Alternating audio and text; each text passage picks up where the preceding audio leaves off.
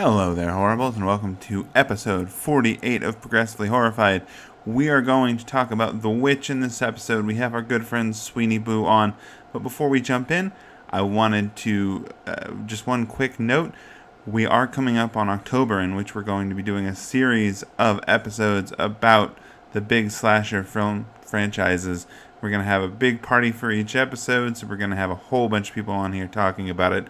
It's going to be a great time, so make sure you turn in for that all through October. Every Friday in October, we'll have new episodes. We're talking Halloween, Friday the 13th, Child's Play, Saw. We're talking Nightmare on Elm Street. It's going to be a great time, so make sure you're here. On top of that, if you haven't had a chance yet, if you can, we would greatly appreciate it if you joined us on Patreon. We put up free episodes on there for people who are at the $5 tier and above, which give you all of our episodes that we do about the Fast and the Furious movies that we call Progressively Furious that come out every month. And we also give you each episode a week early, so you could already be listening to our episode from next week, which is about Drag Me to Hell. You could have heard this one a week ago. But we would greatly appreciate it. If you can't pitch in, we completely understand. It's hard times for everybody, but we would love it if you could rate and review us and pass on the word about the podcast so we can get more folks involved. We love you, and we're going to jump right into the episode right now. So until next time, stay horrified. Good evening, and welcome to Progressively Horrified, the show where we hold horror to standards it absolutely never agreed to.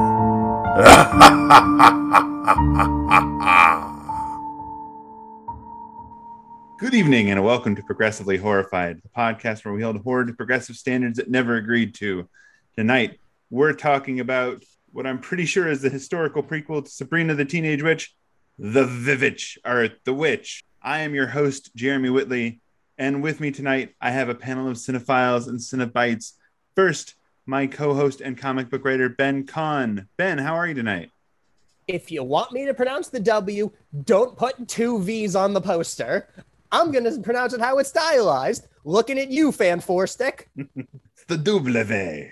Next up, my frequent collaborator, comics artist, and Black Phillip Witch aficionado, Emily Martin. How are you tonight, Emily? I am doing well. Okay. I love witches. Yes, we all love witches. And wonderful, well, just wonderful. I love the marvelous well. This was the first movie we've done that wasn't a foreign language film that I had to turn on subtitles for. Yeah, I didn't, which I think says more about where I live than anything.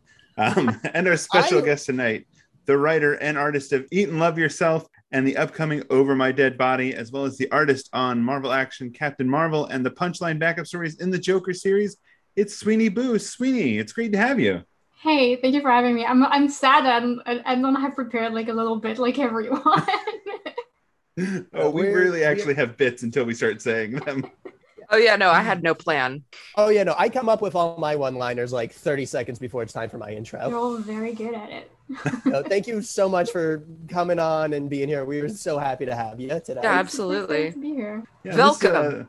This was actually a movie that you chose. I understand Great it's a call. favorite of yours. What? Yeah. Great pick. I really like this movie. Again, the subtitle issue. If I had seen this in theaters, I would have been furious. Yeah, it's got a lot of what did Emily call it? Pilgrim talk and some Pennsylvania Dutch accent in there. A little bit of everything. I hope I'm pronouncing this right. Ralph Ineson is incredible in this movie. He also has the growliest voice I have ever heard. Oh my god, his voice is so deep and like it just like grabs you. It's so weird. Yeah, there was something. I think you guys were talking on Twitter about the or someone was talking about the sound mixing in the movie, but I can't imagine it's easy for any sound mixer, sound mixologist, if you will, to integrate. I won't. to integrate Ralph Ineson's voice into anything that he doesn't have, like, isn't doing voiceover for. Because, like, in The Green Knight, he was doing voiceover. You know, I'm Is sure he all in that. Green Knight? He is I the have Green to see Knight Green in The Knight. Green Knight. He's the voice of the Green Knight. I have to see this movie. He's the voice of a lot of stuff. Like, he's in the Dark Crystal series as one of the Skeksis. I think he's like the cool hunter Skeksis. I mostly know him from Game of Thrones and Chernobyl. Oh yeah, that's right. He's in Chernobyl. I forgot about that. Yeah, Everything is so deep and gravelly in that. Oh my god, right? Like Jared Harris is the highest voiced character in that whole show, Yeah. including the women. Yeah, speaking of the Green Knight, both the parents from this are in the Green Knight. Both Ralph Ineson and Kate Dickel. I Who, have to imagine that was a real, like, the casting director saw on Game of Thrones was like, fuck yes, we just found our perfect crazy mom. I think she's sort of an A24 Productions mainstay. But I mean, that's she just awesome. looks like their aesthetic, I think, is the thing. Like, gaunt and weathered. And of I course, could the watch star of Ralph- this movie is Anya Taylor-Joy, which this was her first, like, actual movie that she was in, which is shocking because she's amazing in it. Yeah, she's Yeah. awesome. I will say, I could watch Ralph Ineson chop wood shirtless all day. Well, I you're do in have- luck. I have a question though for Sweeney. Without any spoilers, can you tell us why you chose this movie? So I've never been into like horror movies whatsoever.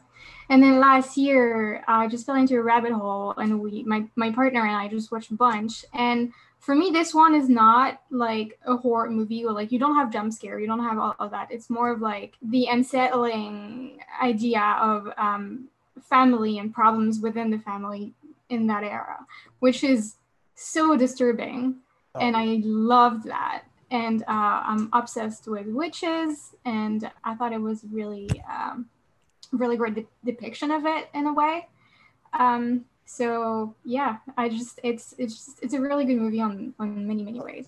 This movie definitely made me want to see more horror period pieces. So this is directed by Robert Eggers, whose other big movie is The Lighthouse, which is also an A24 sort of horror movie, also sort of I feel like period.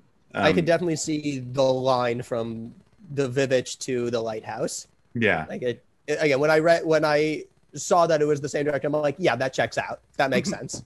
Yeah, and I think the production studio that made this A24, you know, who also made The Green Knight, who also made Midsummer and Hereditary and It Comes at Night, they have a very, like, different aesthetic of horror where it's not, there's no slashers, there's very few cases of anybody being, you know, chased around. It's very, like, aesthetic horror, spooky violins and chanting, and, you know, lots of pictures of there's lots of shots of the woods in this movie. And that's it's very different Generally, kind of horror. why I don't like to watch these movies with subtitles is a little bit of the tension is definitely taken away when the screen reads ominous chiming intensifies. There's actually like a master post somewhere that I found of all of the screenshots of The Witch with the Netflix subtitles being ominous music. It's pretty funny, and, like, you know, nice spoiler free rundown of the film. Unfortunately, it's entirely visual, so it doesn't really fit with the podcast. Otherwise, I'd be like, here you go. I'll send it to y'all on Twitter later. But yeah, there's a sense of dread in all these films. Like, there's always this like heavy feeling. I mean, the Green Knight I recently saw, and it was a little bit more whimsical, but there's a lot of grayness. And Midsummer was probably the least gray of these movies, and it still felt dreadful in that way. Not like, I mean, it was dreadful in a lot of ways, but you felt that, like, uncomfortable, horrible just sense of ominousness. Totally. I guess. There's definitely that, like, disturbing feel. Like, even if there had been no supernatural elements in this movie, it could have been just as effective as a movie about a family losing their minds through isolation and religious extremism. I mean, that's to me, that's what it was. Yeah. Yeah. It's so the IMDb, what it's about of this movie is a family in the 1630s. New England is torn apart by the forces of witchcraft, black magic, and possession. So we talked about everybody that's in this except for Harvey Scrimshaw, who plays the young Caleb, who is excellent in this movie, who doesn't have a lot of credits because he's very young, but he is really good. This kid deserves an Oscar. Yeah. Oh my God. I was blown away by there is one jump scare in this movie, I feel. One goat-based jump scare that I had to go back and be like, how did this work exactly? How did everything have to be positioned? I mean, yeah, but apparently, like, you had to go forward, then go back. I'm like, those horns don't look right for. Apparently, reading up on this movie, there was supposed to be a lot more stuff with the goat, Black Phillip.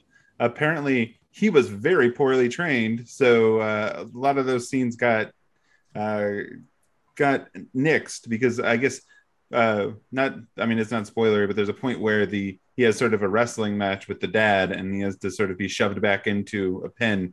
Apparently, that's not in the script. That just happened. So. Yeah, apparently he ended up in the hospital for a little bit. Oh wow! Wait, the goat or Ralph Ineson? The guy, because the goat name's Charlie, and Charlie was just like impossible to work. Yeah, screenwriting tip for all you listeners out there: if you're writing a story that's heavily dependent on an animal actor, maybe don't. Well, I mean, it is also a goat. And some animals, goats can be trained certainly, but this goat looked like just as feral as the character is supposedly depicted. But goats are traditionally ornery or difficult creatures, right? Yeah. So talking about the scary level of this movie, would you guys say this is spoopy as in not scary, spooky as in a little scary, terrifying as in very scary, or just existentially disconcerting? I'm going to go with terrifying to existentially disconcerting. This thing tops out. Yeah, I agree with Emily. Terrifying to I mean, there's so much that's terrifying. Just, again, like you said, the family just collapsing from madness and isolation. I mean, it's just terrifying on a deep level. Yeah, generally for me, it's mostly spooky. There is definitely something existentially disconcerting. Part of it is just the not knowing of a lot of stuff in this movie, and the religious fundamentalism. That's Jesus-y. This is a very Jesus-y movie. Yeah, in some interesting ways, which I think we'll definitely discuss as well. So I guess that's a good lead into trigger warnings. There is definitely lots of religious fundamentalism in this movie. There's definitely abuse, violence towards children, death of children, and sad animal death, as we've once again every movie we watch. The fucking dog dies again. God damn it! Real quick though, Sweeney, what would you call this movie? Terrifying, or not to lead the witness? I would say just spooky. It's definitely unsettling and all of that, but I wouldn't go for unsettling. I don't know. For like terrifying. I think it's right. Okay. I've seen The Lighthouse, and The Lighthouse was way more disturbing. Interesting. And for me, a lot of the terror in the movie is, as much as like all this other shit is going on with like all the triggers we just talked about, where you have the abuse. I mean, I feel like the terror in this movie is the abuse. It's the family dynamic, the supernatural stuff. The imagery is very, very visceral, but I feel like the imagery, like the symbolist imagery and like the dreamscapes and stuff, all the magic stuff in this movie is actually more palatable than the actual things happening to the family and their dog. I mean, I will say, if you go into this movie trigger with the horror movie idea of they won't kill the baby, first, it's not a spoiler, it's in the first 5 minutes, they kill that baby. Oh yeah, that baby's dead. Another trigger warning: there is a real weird incest subplot in this film. Yeah, and there's a lot of like weird sexual undertones that are very uncomfortable for a lot of things. It's not explicit in that way, but the context makes it very upsetting. Yeah, it is. It's also, I think, kind of part and parcel with the ways that this crazy isolation is fucking them all up, which Mhm. again, we don't learn what the exact religious dispute is, but how fucking crazy do you have to be into religion for the Puritans to be like, you're too much for us, get the Yeah. fuck out? Dude Yeah. is too Puritan for Puritans, and that is bananas. Yeah, they're like Calvinists. So it's like what they're believing is like, you know how you're born from sin. Their idea is like everyone is a sinner, and the only people who go to heaven are like the chosen ones, but they never know who are the chosen ones. So they're basically just like living in like this guilt, and that's what is like, plus everything else is just like making them go crazy because Yeah. they don't know if they're gonna end up to heaven or whatever. Minor spoilers, but when William is talking to Caleb, when Caleb is wondering what happened to his dead little brother, if he's in heaven or hell, that was such a fucked up scene because you could see William, like, he is trying his best, but all he is succeeding at doing is beyond psychologically scarring his son. Hmm. Like, he is traumatizing this kid. Like, he's trying his best, but he is only compounding the trauma. Yeah. Yeah. Yeah. Yeah. So, I mean, let's go ahead and jump into talking about it. We're past the no spoilers section. We'll talk a little bit about the setup here, and we can get to, I mean, that whole scene, which is a small religious lesson on original sin, it comes pretty early here. So, as you were saying, like the first thing we get is them being sort of like they're being tried in front of folks at whatever this settlement is that they are in New England. They are too religiously Council radical of for the Jesus? Puritans. I don't know. I gotta say, as a Jewish person, there was a lot of times in this movie where I'm like, Goyim be cray. I mean, I think that's sort of the movie's main message. I mean, you're not wrong. So we get to meet basically the only characters we'll have in this movie after the first scene immediately are William, who's the father played by Ralph Ineson, who takes his wife Catherine, Kate Dickey, and his children, his eldest daughter Thomason, who's Anya Taylor-Joy, his eldest son Caleb, who's Harvey Scrimshaw. They're creepy twins, Mercy and Jonas, and their baby Sam to form a new homestead out in the wilderness of North America, somewhere, presumably in New England. This movie does a very good job of showing that survival farming is both really, really hard and also really sucks. Yeah. Well, and they do have to be fair, they do have Bert the horse, Fowler the dog, and Flora the goat, and Black Phillip the other Lucifer goat. goat. Yes. And they have some chickens, some hens. There's some chickens and stuff. Yeah. Yeah. Yeah. I mean, so they move pretty quickly through them settling in. They build a house, they plant some corn. They have, their pens and everything's for the animals. We get a look at Thomason, who continues to be devout and confess her sins, as well as doing a lot of the taking care of the kids, along with her mom. And she opens this movie, basically one of her first scenes is she takes the baby Sam out to play peekaboo, and is just laid Sam down in the grass and is sitting over him, covering her eyes and then doing peekaboo. And she covers her eyes for just a second, and when she looks up, the baby's gone, which is terrifying. That was definitely one of those scenes where I wanted to see it from the other perspective. If it had been a weird, wacky movie where the witch being like, all right, she's playing peekaboo. She goes, got the baby. I mean, that was uncanny. But again, the a lot of this movie being just the microcosm of this family already, and also being the Puritans, already I'm expecting like unreliable narrator, right? Because I mean, again, dude is so Puritan, the Puritans kicked him out for being too Puritan. I mean, he didn't like their shit, so he was like, no, go. That great scene where he's just like confessing to pride and eating dirt, which that must have sucked because it sounded like he had a mouthful of dirt that entire speech. I think that's how he gets the voice like that. Like every time he goes to He literally eats gravel. That's how he gets the gravelly voice. That's what I'm saying. So, but I have a question for the forum, as I didn't have a chance to look this up. Is Thomason's prayer, is that a standard prayer? Oh, don't ask me. I don't know. Apparently it is. So I watched an entire interview with the director, and he was really into making the entire dialogue like accurate. And the way she prays is like supposedly completely also accurate. If a prayer doesn't begin with Baruch atah Adonai, I have no clue about it. Well, I've read a few of these folk tales, and I've actually read a little bit of the Malleus Maleficorum or whatever, the Witchfinder's Guide. It sounds a lot cooler than it is, because it's, you know, it's basically like a lot of very elaborate text with the F-looking S's, you know, and and about how women are cray.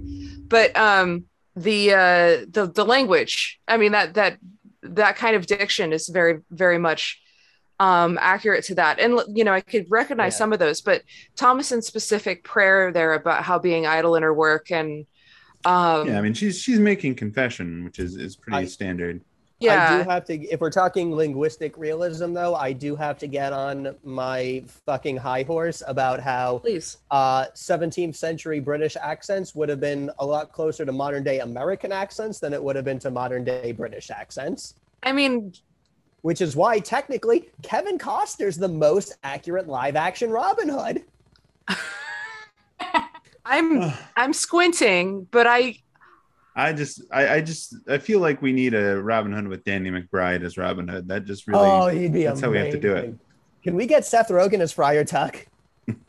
I feel like he's warming up to that his whole life. Just let me know when he shaves his head. I need one of the Wayans brothers to be Lil Jon. I don't care which.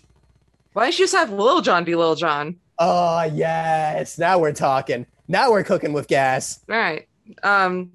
So yeah, I feel like the casting of this film being The Witch, not Robin Hood with Lil Jon as Lil Jon. The casting of this film was basically like, okay, how sunken are these cheeks? How skull-like can we make these people or wayfish these children? Yeah, all I can figure from everything she's been cast in is that there's just something that looks haunted by demons about Anya Taylor-Joy. Like, oh, absolutely. Oh, yeah. Like, we've seen Queen's Gambit. It's true. Sorry. I just want to say, like, there isn't a single acting performance in this movie that is anything short of extraordinary. Like, everyone is bringing their A+ game to this film. Yeah, and the writing, I mean, the writing is really fantastic, and that it is very traditional. I mean, it feels a lot like a stage play in the way that the characters interact, but the acting feels super genuine, as opposed to like the performance that you get with like a traditional stage play. So well, let me say, this is actually one of the few parts that I think is very much unlike a stage play, as after the baby is kidnapped, we get a cutaway from the family, which is rare in this movie, where like we see the witch running off through the woods in her riding cloak, and we see her knife a baby and then mortar and pestle some amount of that baby and then spread it all over her naked body. And on her broom. Yep, because that's how she can fly. Baby blood equals flight, which again really makes you reconsider the Harry Potter universe, in addition to all the other things that should make you reconsider the Harry Potter universe.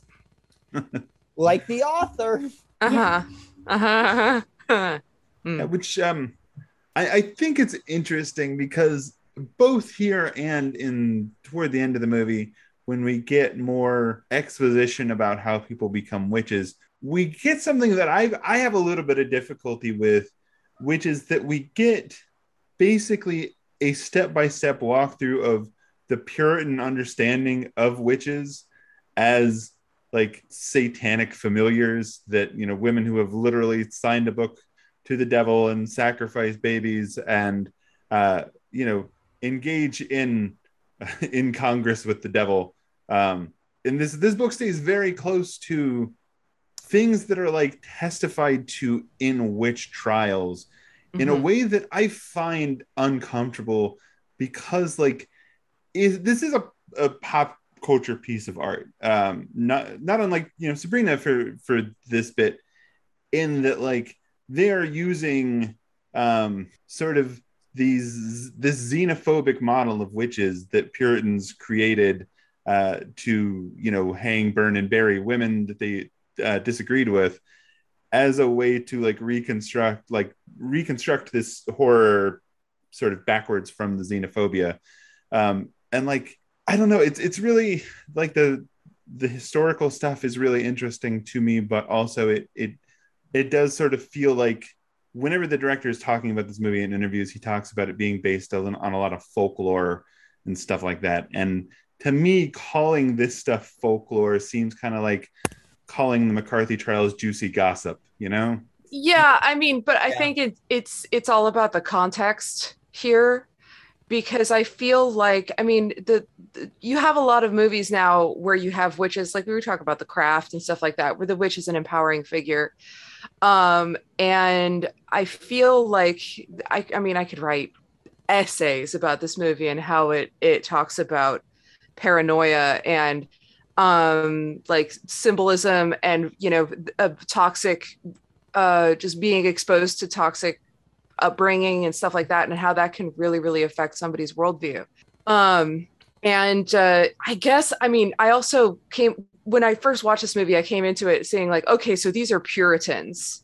They're already fucked up, and we have the worst / most, I don't know. I mean, and this is my bias because, but we also know that there's a lot of issues with puritanical idealism. But I'm already seeing these people as subject to a very, very bad, toxic world that now have also been going through the struggle of trying to build a community and basically colonizing and whatever the fuck else is going on there.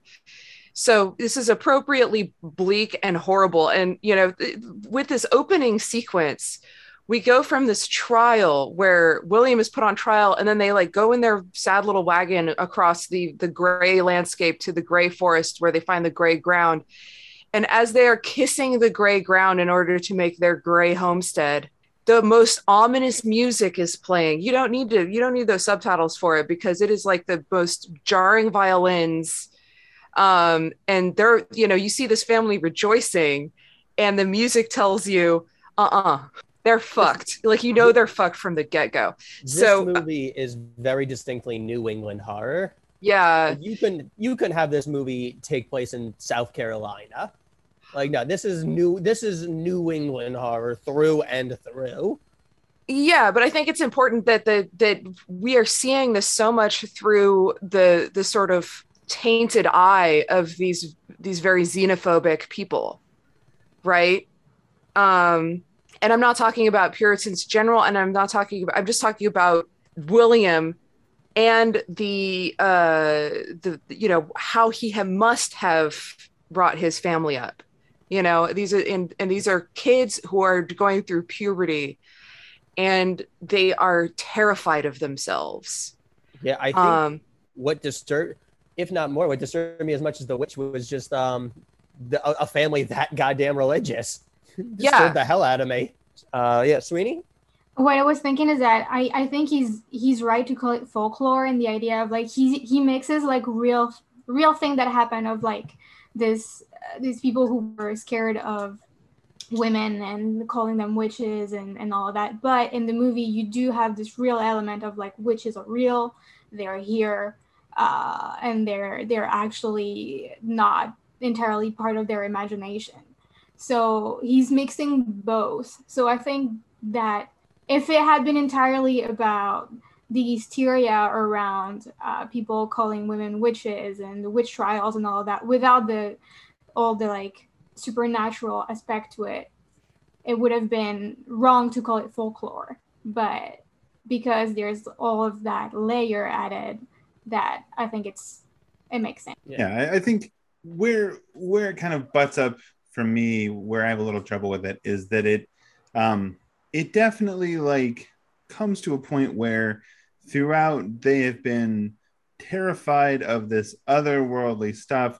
They're sure that there are witches everywhere, and that their daughter is being slowly tempted by Satan, and that this everything is going sideways. And it turns out they're right, which I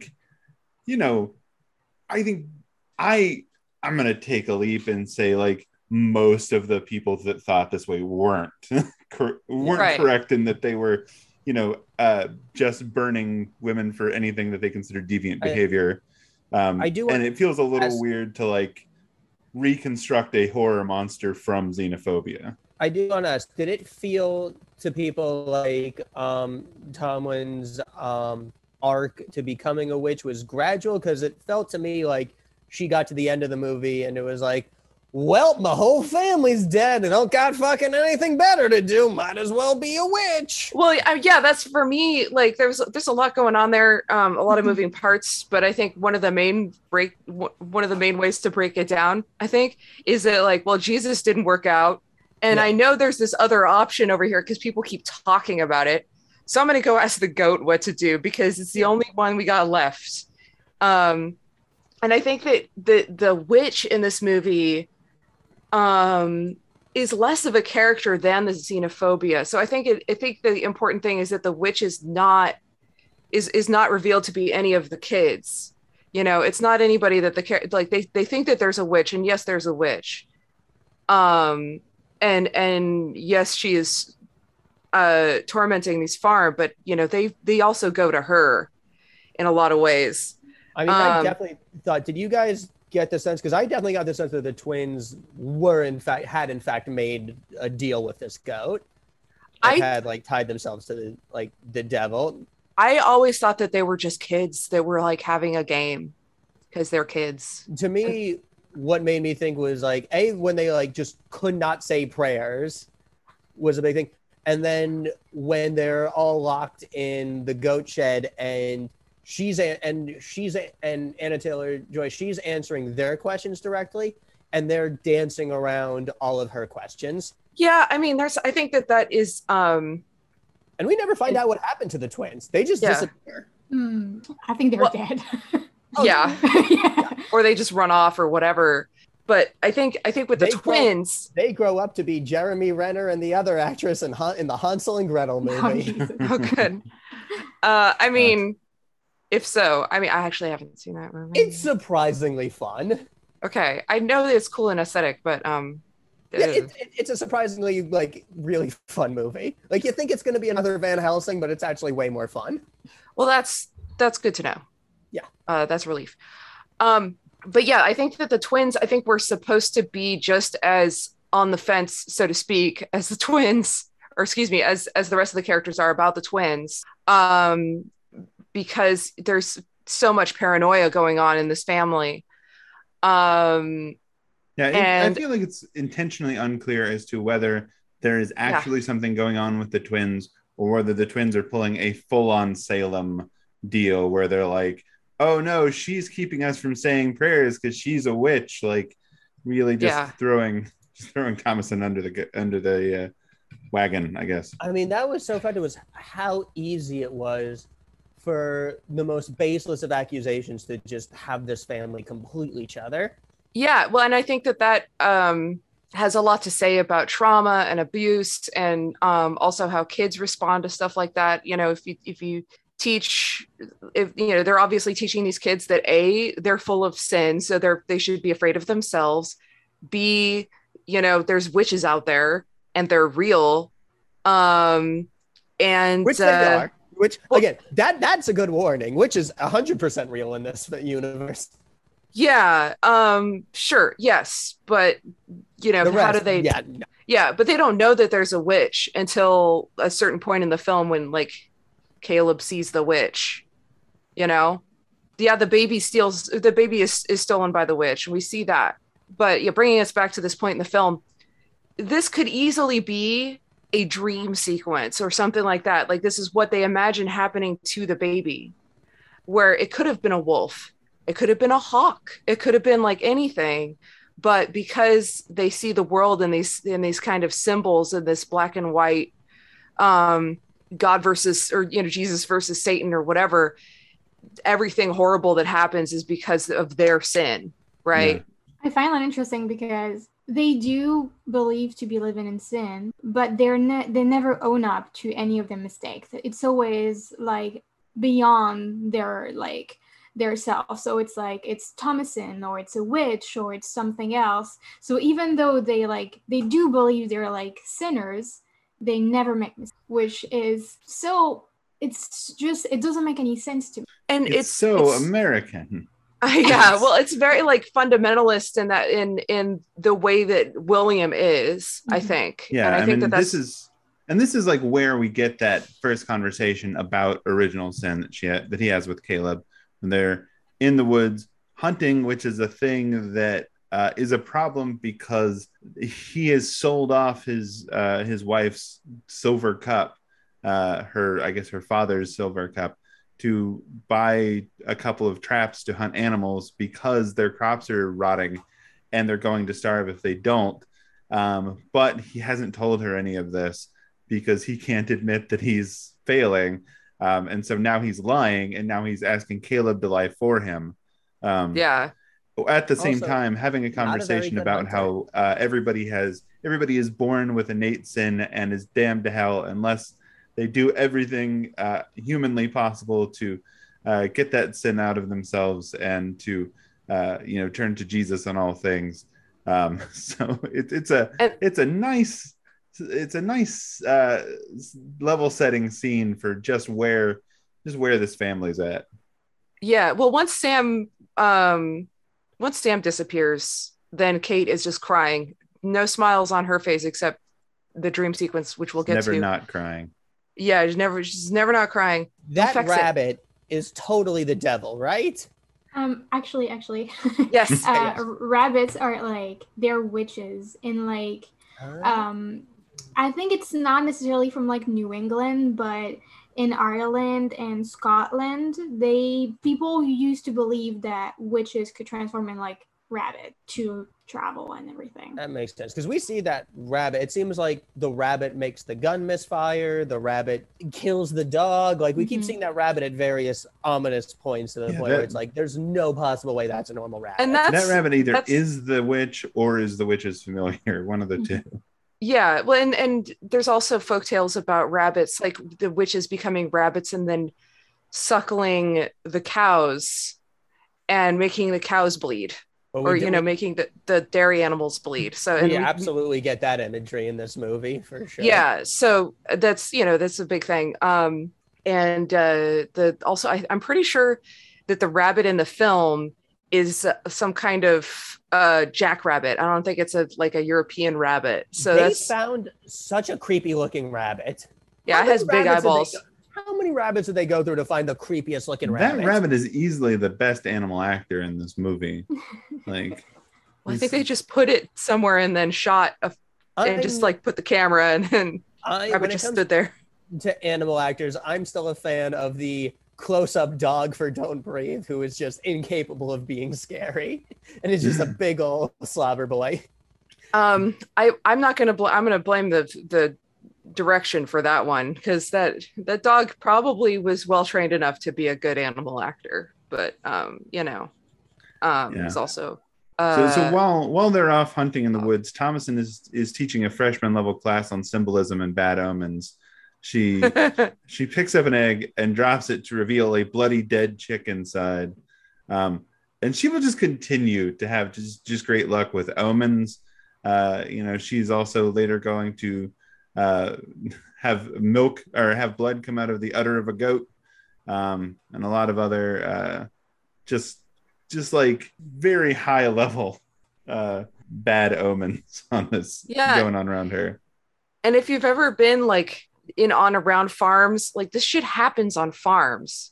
Like sometimes the eggs are fertilized, like it's not a big deal, but when you're out and you're in the middle of nowhere and you're desperate and your dad is crazy and all he can do is chop wood, that of course is not going to be great. The crops are rotting, you don't get eggs.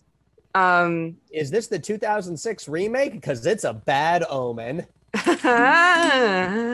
um, I made a pun. that was Not good. not a good one, but No, a it's pun. good. Shh, Thank you. good. It's fine. Don't encourage me when it comes to wordplay. It's too late. The twins are getting in on this scary omen action as well, because they're singing a delightful song about the goat, Black Phillip, and how he's a cruel king, and they have a lot of real creepy lyrics in here. They're giving Nightmare on Elm Street a run for their money and creepy kid songs. Says Crown spread out his head and jumps the fence, and oh gosh, there's a transcription of the lyrics somewhere. They are some very devilly lyrics. Yeah. Which is the one thing that really tweaks me about one of the things that really tweaks me about Catherine is she is so dead set on looking for any sort of sign of witchcraft around Thomasin. But these kids are literally running around singing songs about the devil, and she's like, whatever. Yeah.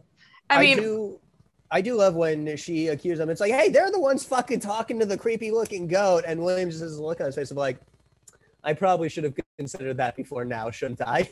Yeah, but they're also just kids playing games. Like, when you're growing up and hearing all these stories about how every fucking bad thing that can happen on the farm is a witch, then of course they're going to be like, oh yeah, so the goat's a witch, I'm a witch, the barn's a witch, that tree's a witch, and like how crazy that could just get out of hand.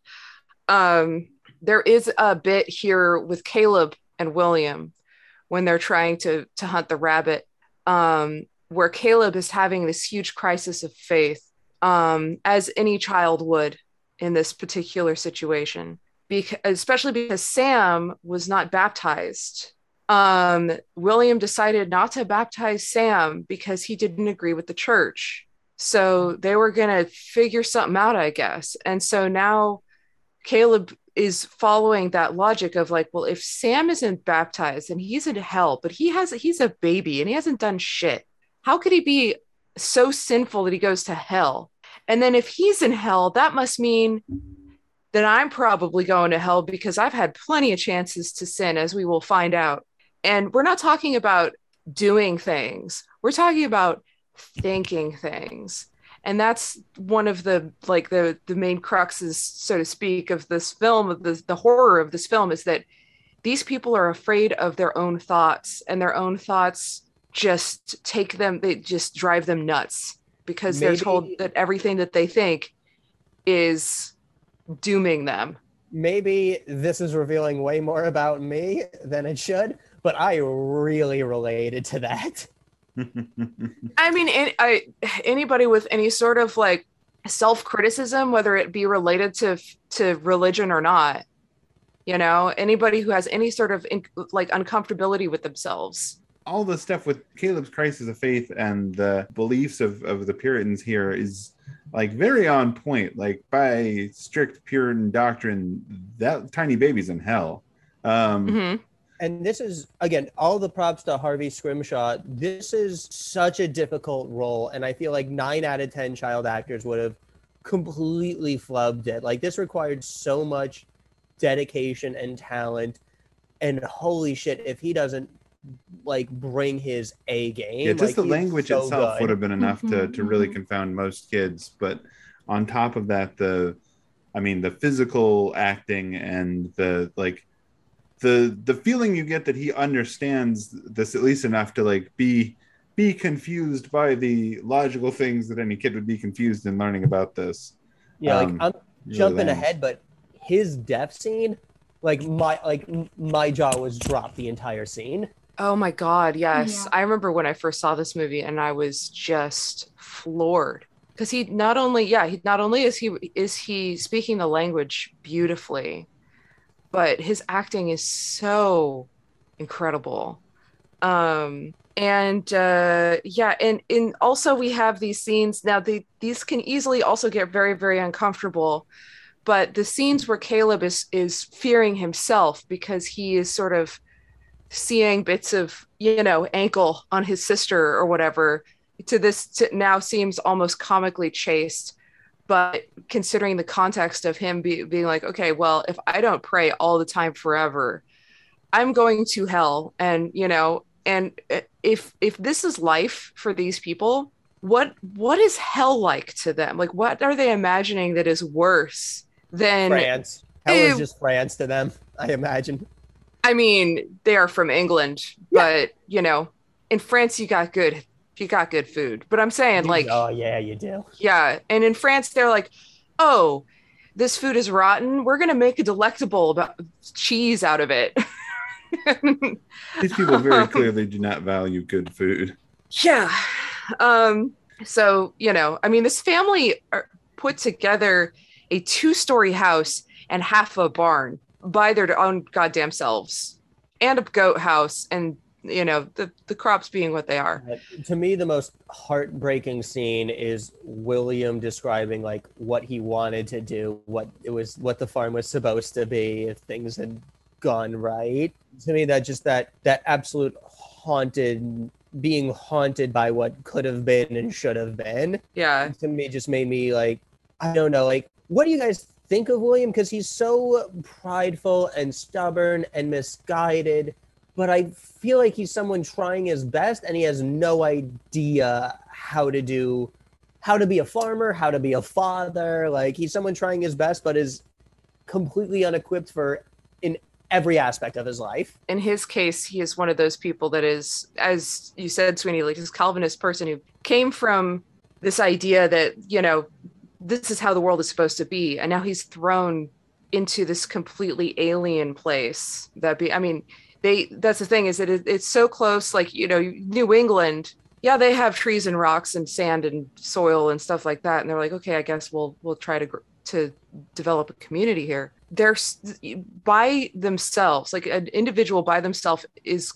destined to be, they're just destined to starve if they don't, if they aren't flexible about what they do to survive. William is so rigid. What I think is interesting about him and why I actually enjoy his character is that he's not the one going to blame Thomasin right away and for everything. He's actually very forgiving with her and protective with everything that is happening, because I think being away from the community, he's realizing that he has so little power, and he's supposed to be the man of the house, is everyone, and like you said, provide food and all that, and he's failing at that. And so I think he's realizing that there are things that he just cannot control, and he is more, like I said, forgiving with Thomasin, like, because the mom, for example, is just, she sees red and she just blames Thomasin. So I thought that was like interesting, because, when we talk about the Salem witch trial and all of that, it's often men like coming after women. So having this like portrayal of like the patriarchal figure, not necessarily his daughter right away, or, I mean, he does eventually, but was interesting. I'm skipping to the end, but what do you make, like, in terms of his character, what do you make of near the end when he picks up the axe and then he puts it down and just kind of lets his death happen? I mean, it's just I think he understands it as what he deserves. Mm-hmm. If we're talking about Calvinism, then we're talking about determinism, which would mean that which would mean that people's fates more or less are decided ahead of time. That he's either one that has been selected to be saved or one that is selected to be damned. And I think he is, throughout the movie, fighting for all he's worth to prove that he's good enough to have been saved, that he's good enough to be saved, that he has something to offer. And when that fails, he prays that at least his children are. We get like an amazing scene with him out in the rain, incredible scene, chopping wood, praying for like admitting to his own faults for the first time in the movie, and just praying that his children will be spared, which they are not. And he is just fighting with his own belief, which states if this stuff is happening to him, it's because it was supposed to happen to him, and he was never good. and it's a rough idea. And I think the difference between him and Catherine in this movie essentially is that he is dealing directly with the reality of the situation, that like their crops are rotting, on the stalk, that they are not going to have enough food to get through the winter, that they're going to have to do something first. They're going to have to sell off some of their things, and then they're going to have to do something not necessarily moral or keeping in line with his plans just to survive.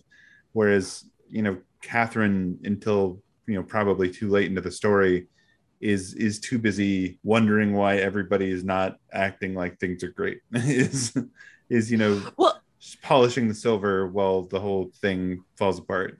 yeah, well, I think that also with William, as he's trying to keep up the facade, and it's a classic example of a white lie becoming snowballing into some very, very toxic situations. William will reason his way into anything being okay, because there is one point where Catherine is still obviously upset about Sam, and William is like, look, we've been really lucky. We've had 5 kids and we haven't lost one of them. So I guess we were due. Like, I love that line.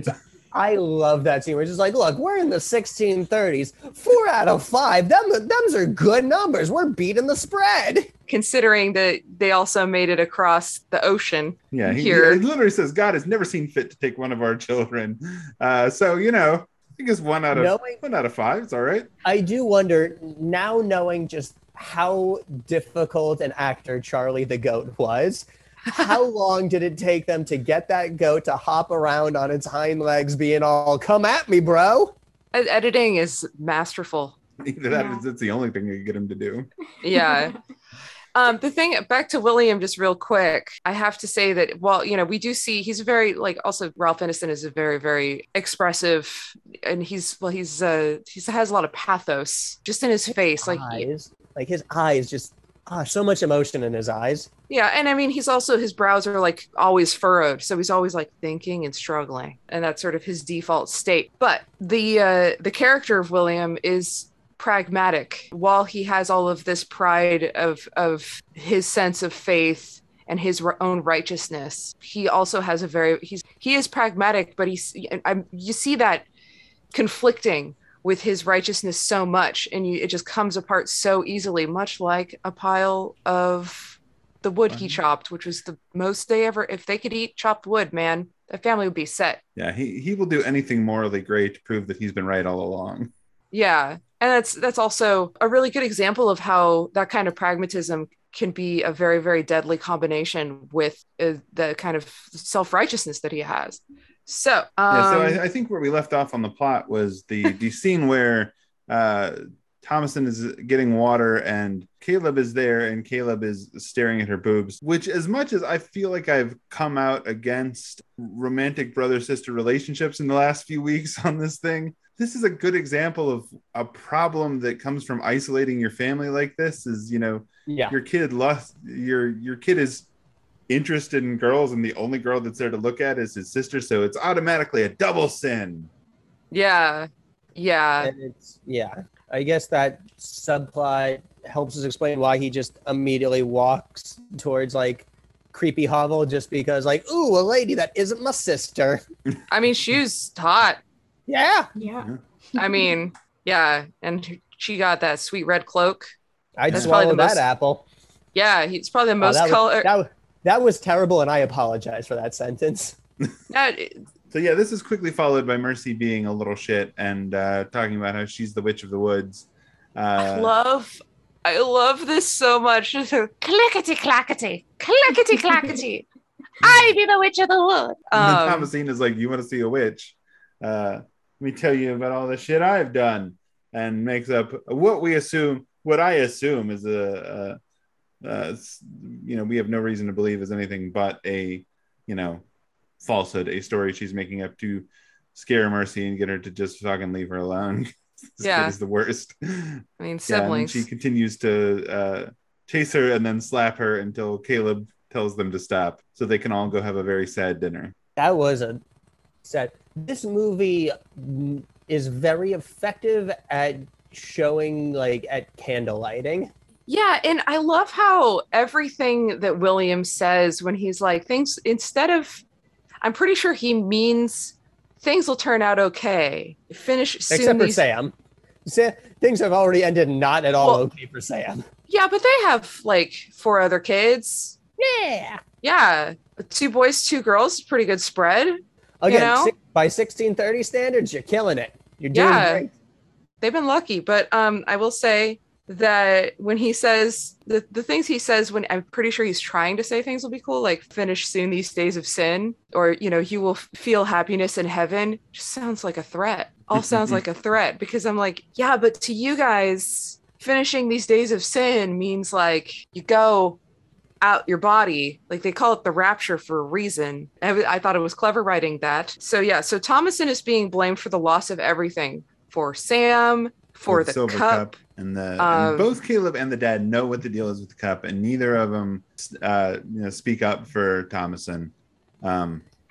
Yeah. And then they start discussing at night, like sending Thomason to work for other families, because the mom seems to just want to be rid of her, and they don't have enough, money or food to feed everybody. So they'll just, send her off to go be a servant for some good women in town. She's also begot the sign of womanhood, which, Yeah, can't have that. Which I'd hope so. She's at least 20 in this movie.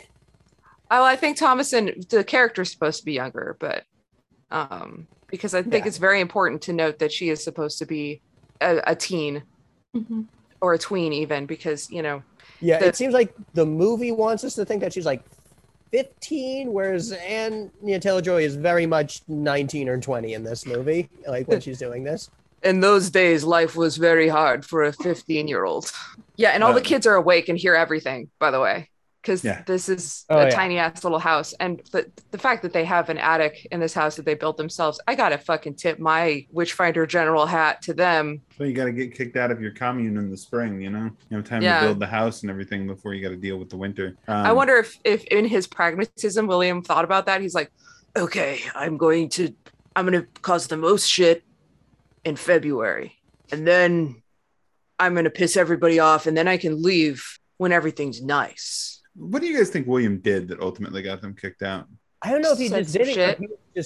I think he was just the most stubborn, argumentative person like alive, and everyone's just like, we're sick of your shit. We can't have one goddamn pleasant conversation with you. We're all sinners and die. Like, we're all sinners. Well, I think he's probably too. Yeah, and I think he also, they said that he did not live by the laws of this plantation, which in this case means the village. They're not talking about a plantation like in the South.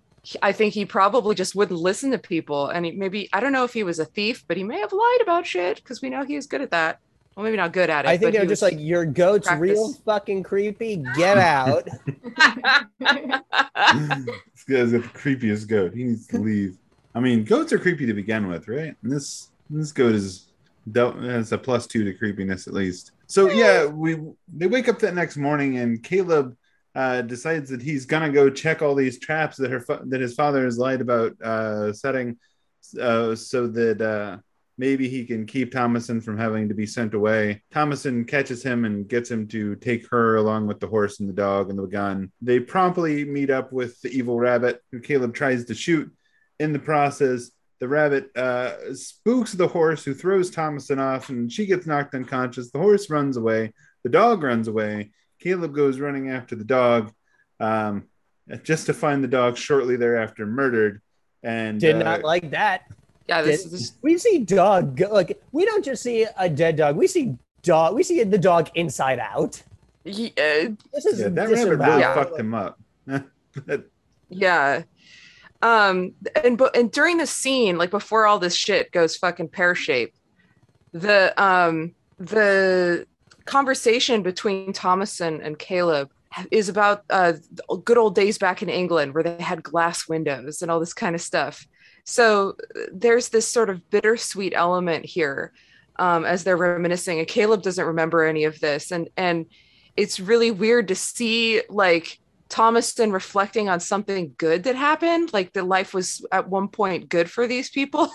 Yeah, Caleb doesn't remember that. Yeah, I mean, I don't blame him. I love he's like, look, I remember there being a dog on the table, but I don't remember no fucking glass. Yeah, Yeah, it's yeah. interesting that like thematically this is important, but also like every conversation I have with my 5-year-old, I'm like, you remember your last birthday when we got you this thing you wanted and that thing you wanted, and I baked a whole like double layer cake and you were so excited? No, you don't remember any of that, huh? It was a year ago. I You feel don't like remember anything before last week, huh? All right.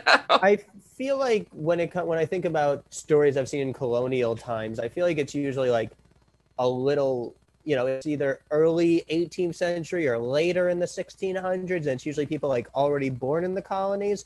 I can't think of too many other times where I've seen a story about like, unless it's the literal tale of the Mayflower Thanksgiving, about people that did make that immigration, that were born in England and made that active immigration to the colonies. Yeah, and usually these stories are very like, I mean, it's romanticized. Feifel goes west.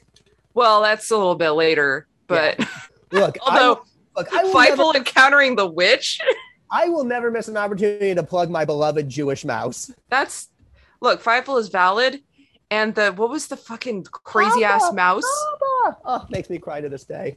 What was the thing that they made to scare the cats? There was like the fucked up mouse, like the giant mouse. Oh, I don't know. That's why I got to revisit this movie. It's been too long since I saw An American Tale. That's how you beat the witch, is you get the giant ass mouse. I mean, the witch is not only not defeated, they don't even know, they know nothing. They don't even begin to do anything to work against the witch. You got no battle plan. Yeah, well, that's the thing, is that they don't know who the witch is or if there is a witch, and I think that's one of the more strong aspects of the film. Oh, again, the fact that the witch isn't an active antagonist, it lets the focus on the family and the religious extremism and the isolation just shine bright. I think this is the closest the witch gets to being an active antagonist, because if the witch is the rabbit, or the witch is controlling the rabbit, which presumably she is, she lures Caleb back to her spooky hut so that she can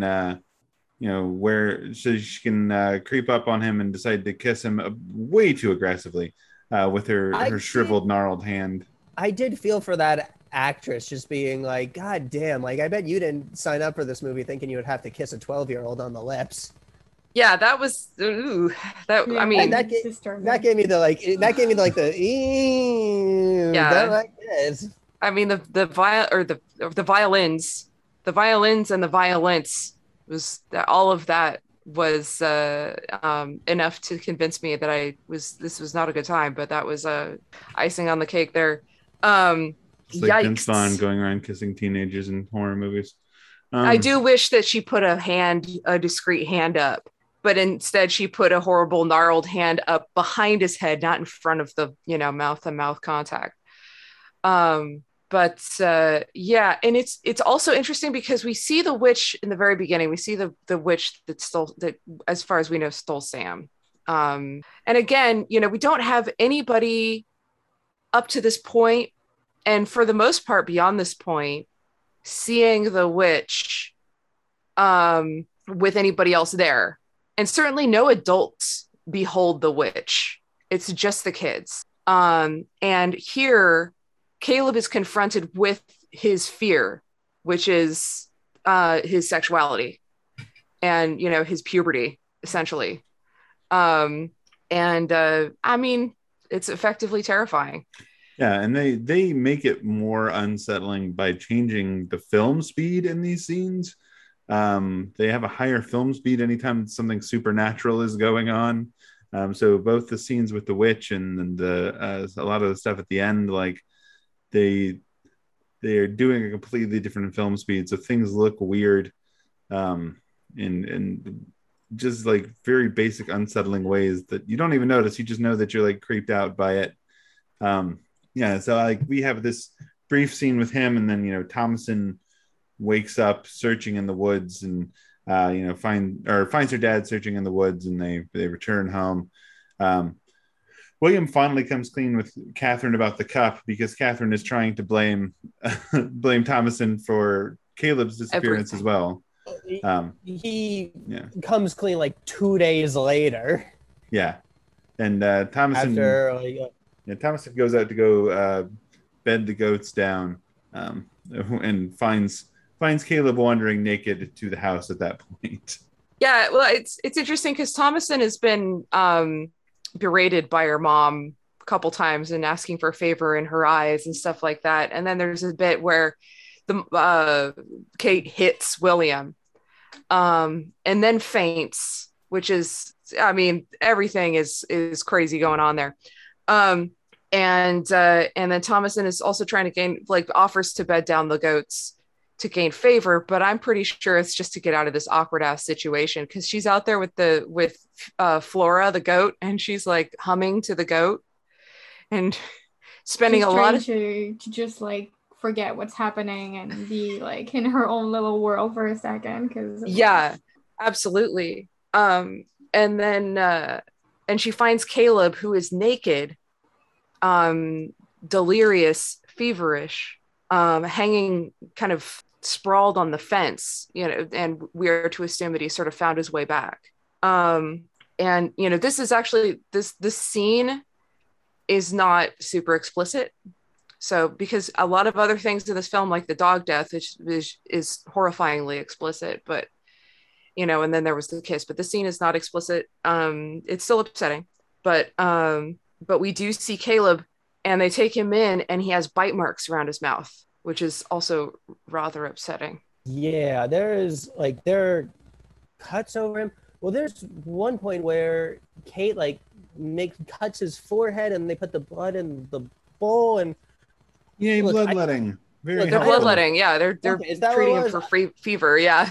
this is what I get for not knowing my 17th century medical science. there's not much to know. Yeah. You let the blood Yeah. out. It's not science. That's the problem. No. Yeah. Well, here's the thing. Now, this is what came to mind. I shouldn't say it like that.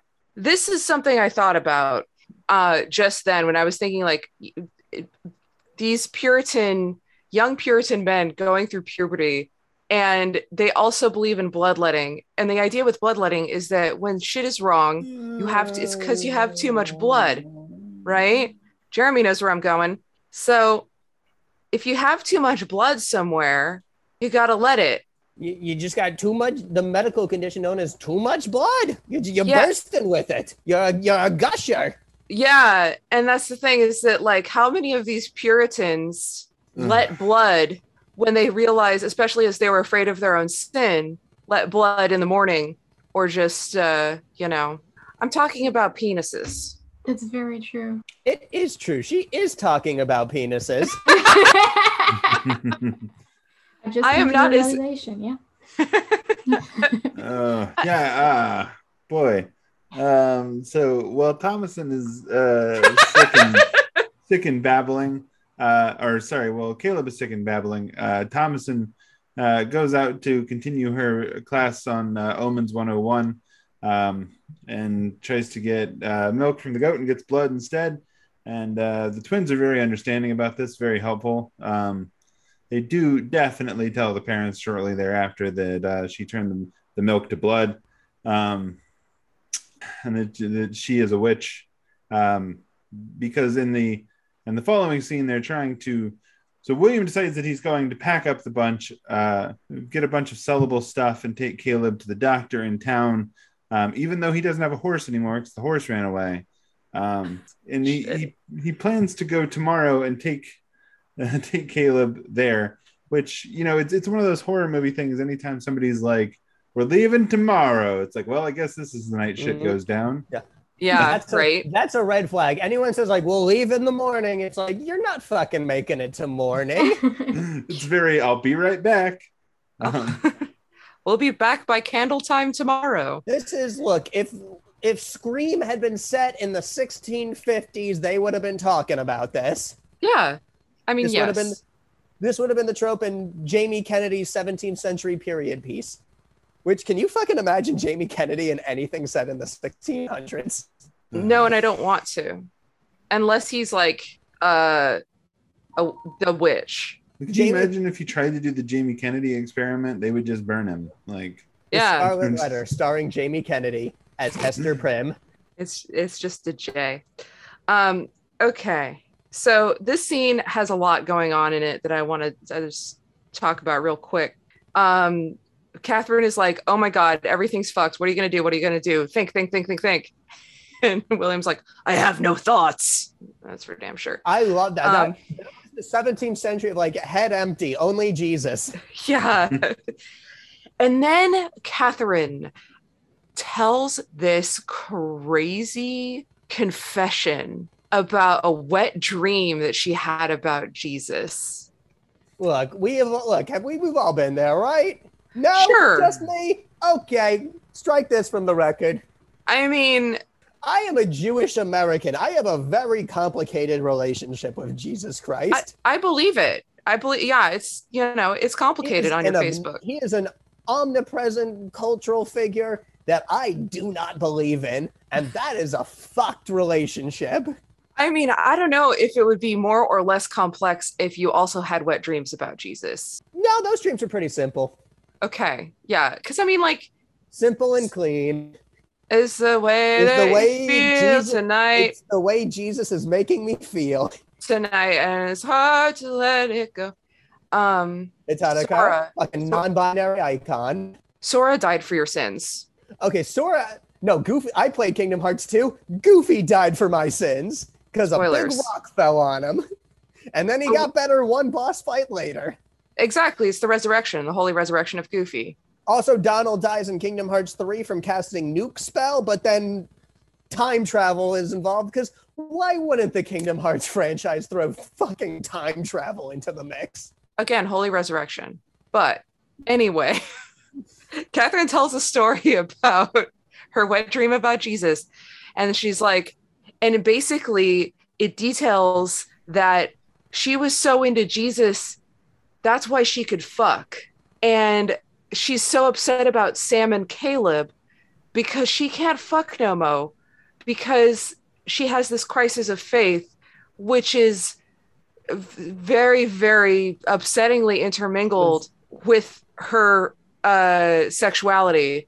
And that's not entirely like that is the case for a lot of people. Like there's a lot of people out there that have been raised in a situation where I got a different, and again, my reading might be totally wrong. I thought she was kind of like attacking William or like accusing him of like inadequacy compared to Dream Jesus. I mean, that too. Jesus has given me more than like a real husband ever could, aka you. Yeah, and I think that was sort of the part of it. Again, I don't know. Again, I think that this is a big, complicated movie that you could write a lot of college essays about. Oh my God, it's a really good movie. Sweeney, I want to know how you feel about that issue. I had the same thought as you, actually. Okay. Yeah, I mean, and I assume that within all of that, William's incompetence as doing most of the things that he needs to do on the homestead probably had a factor in it. Oh yeah, for sure. It's like sinking in. It's yeah. But yeah, and then now so Catherine's like, I'm never gonna feel this way again. And then he's like, you will in heaven. And then Caleb spits a whole fucking apple out. That was, to me, it was like, hey, you'll be able to fuck once you're dead. Was another like, William, I get that you have good intentions, but you are making this so much worse. Yeah. If it was a slasher, William would have told her to get over her dead children so they can fuck. William is such a chip. He is ye old chip. Ye old chippin' son. Yeah, ye oldie chippy. Chip spelled CHYPE. Yes. Chipe. So now we have the scene where Caleb is struggling with death and faith and the presence of the witch. He spits up a whole apple, and then they're trying to pray for him as he froths and moves around agitatedly, and the twins claim that they can't pray because Thomasin witched them, and that's keeping them from praying, which is definitely a thing that was used in actual like Salem witch trials as evidence of somebody being a witch. And you know, they claim not to be able to say the Lord's Prayer. And oh man, they're horrible in this scene. And Caleb, as we mentioned, is fantastic in this scene as he comes to and manages to like join them in the end of a prayer before falling back, before seemingly having a very similar experience with Jesus to what his mother had, and then falling back on the pillow dead. Yeah, he has this sort of literal rapture. Yeah, in the throes of death. Yeah. And this performance, he starts the performance with get the broad axe and I'll cut off her head, and I'm like, get the broad Oscar and give it to this kid, because holy shit. I haven't really, I just checked his IMDb. I'm not sure if he's still currently acting. It doesn't look like he has a lot of credits, but yeah, this is a fucking Oscar-worthy performance. Yeah. Yeah, he may just be in school right now for all it matters. Maybe why he doesn't have a bunch of credits. But yeah, he kills it. Yeah, no, like I want that actor doing whatever brings him the most happiness and fulfillment in his young life, whether that be acting or something else. Harvey Grimshaw, follow your dreams, you goddamn champion. Yeah, recover from the trauma of being in this film. Yeah, that's what I was going to say. He's probably really traumatized. I had to see a Game of Thrones actor get injured by a goat so many times. Yeah, I mean, at which point said Game of Thrones actor William drags Thomasin out into the yard, tries to get her to confess to being a witch, and she just fucking reads him for filth in this section. She's just like, he's like, confess that you're a witch, and she's like, actually, you're a fucking asshole. You don't know what you're doing. You can't raise a crop. You can't catch any, like, you can't manage to hunt anything. You've got us out here starving, and you're trying to accuse me of being a witch because you're trying to make up for all your own incompetence because all you can fucking do is chop wood. Yes, it's such an incredible roast.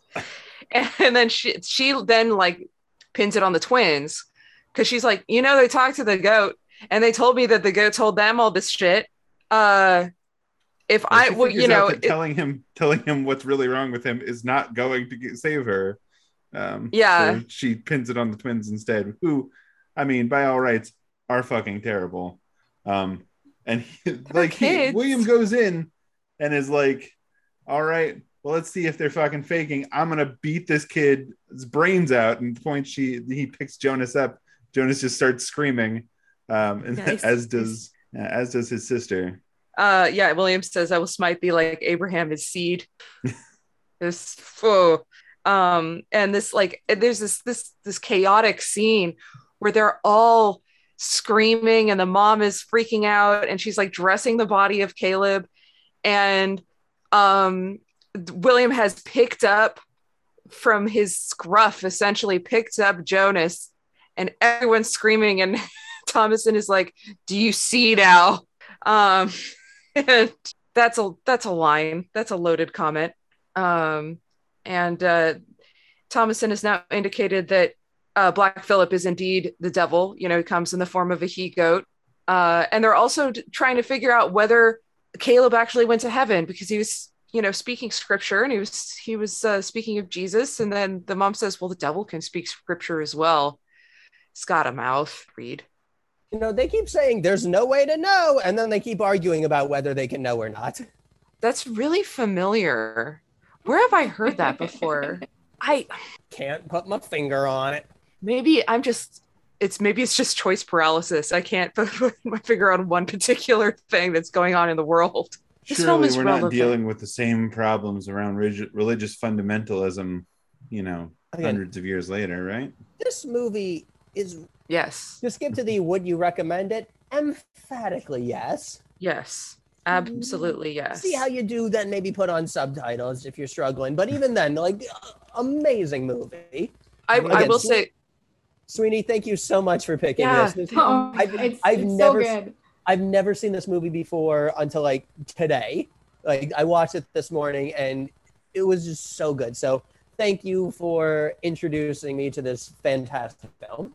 If you haven't seen The Lighthouse, jump on that too. I just watched it like last Saturday, and it's as amazing. I haven't, and I really need to. Yeah, it's definitely on my list.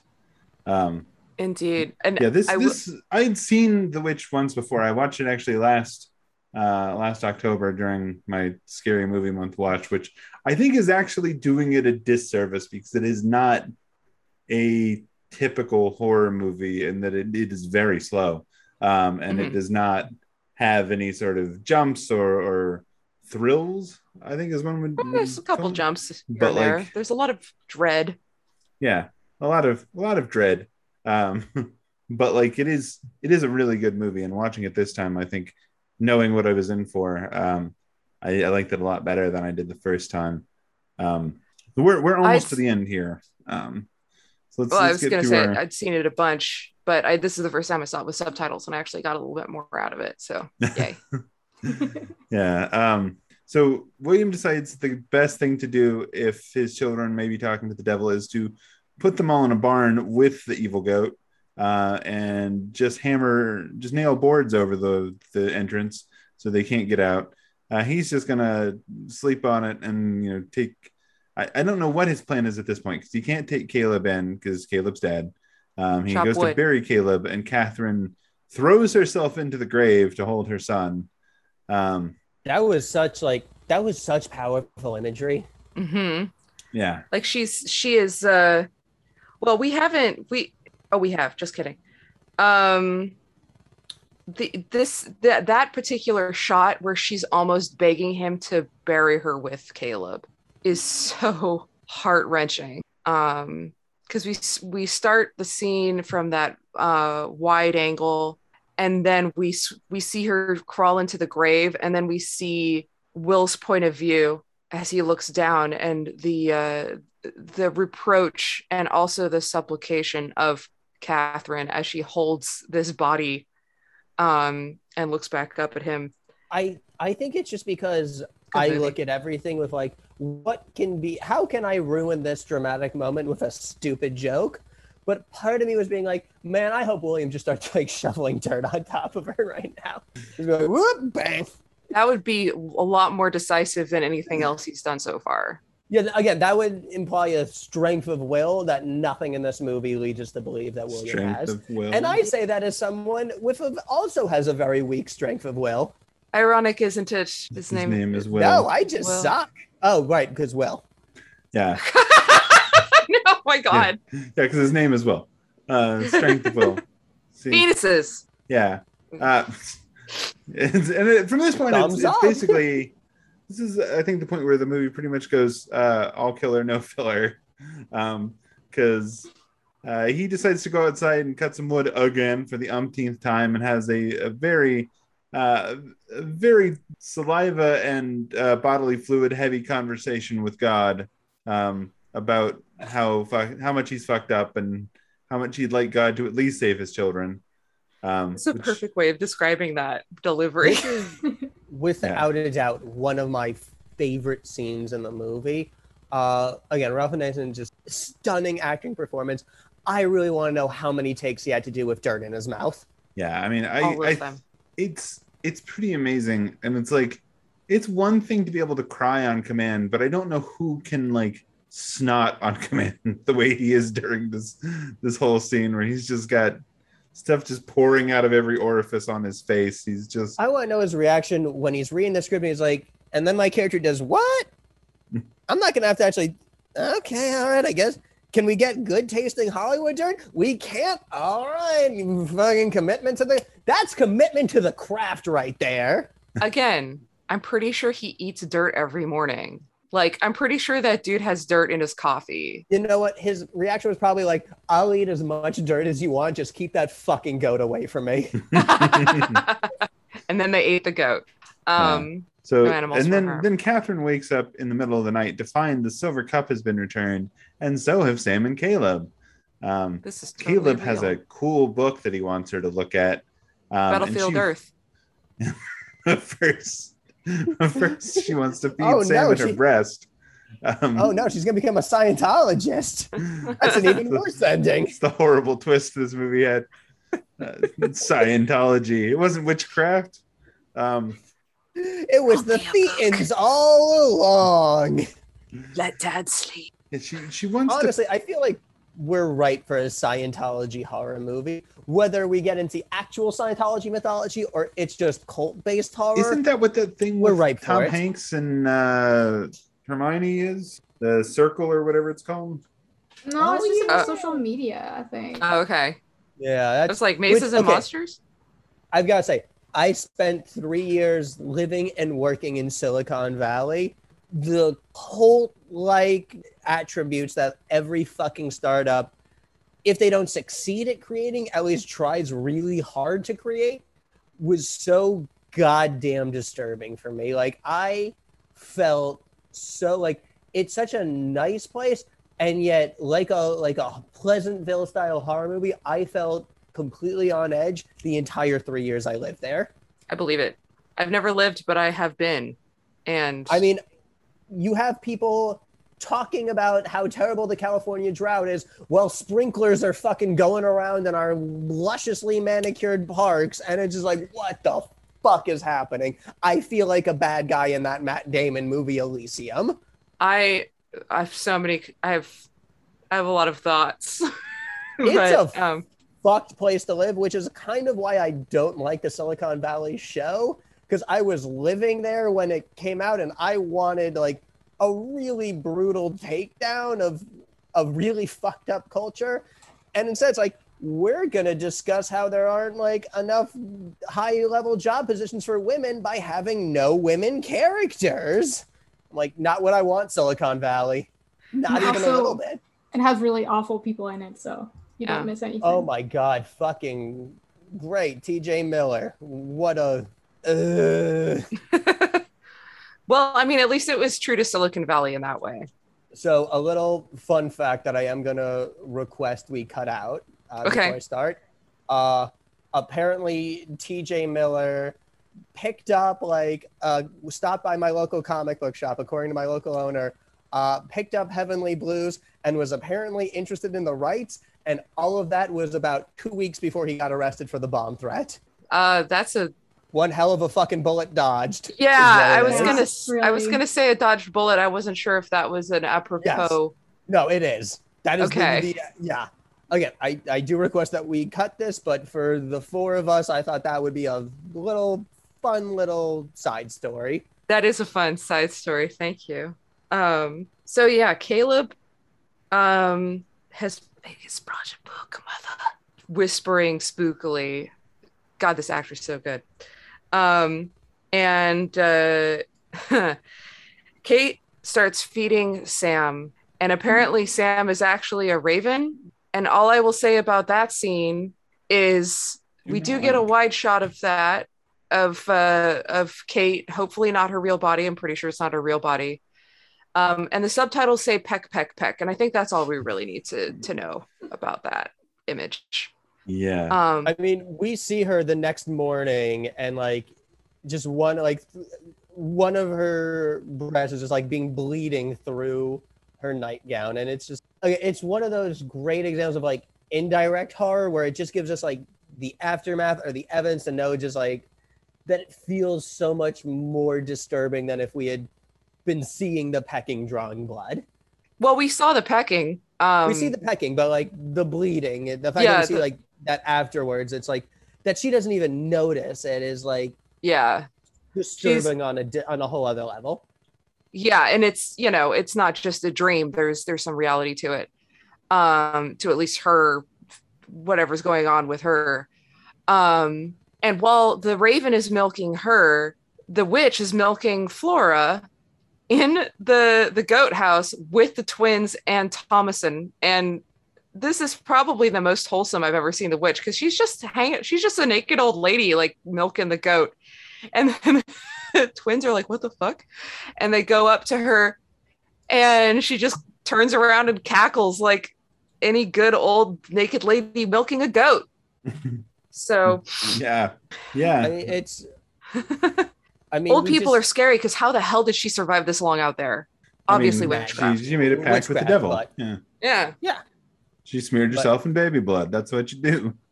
Yeah. Old people are scary because they remind me of my mortality.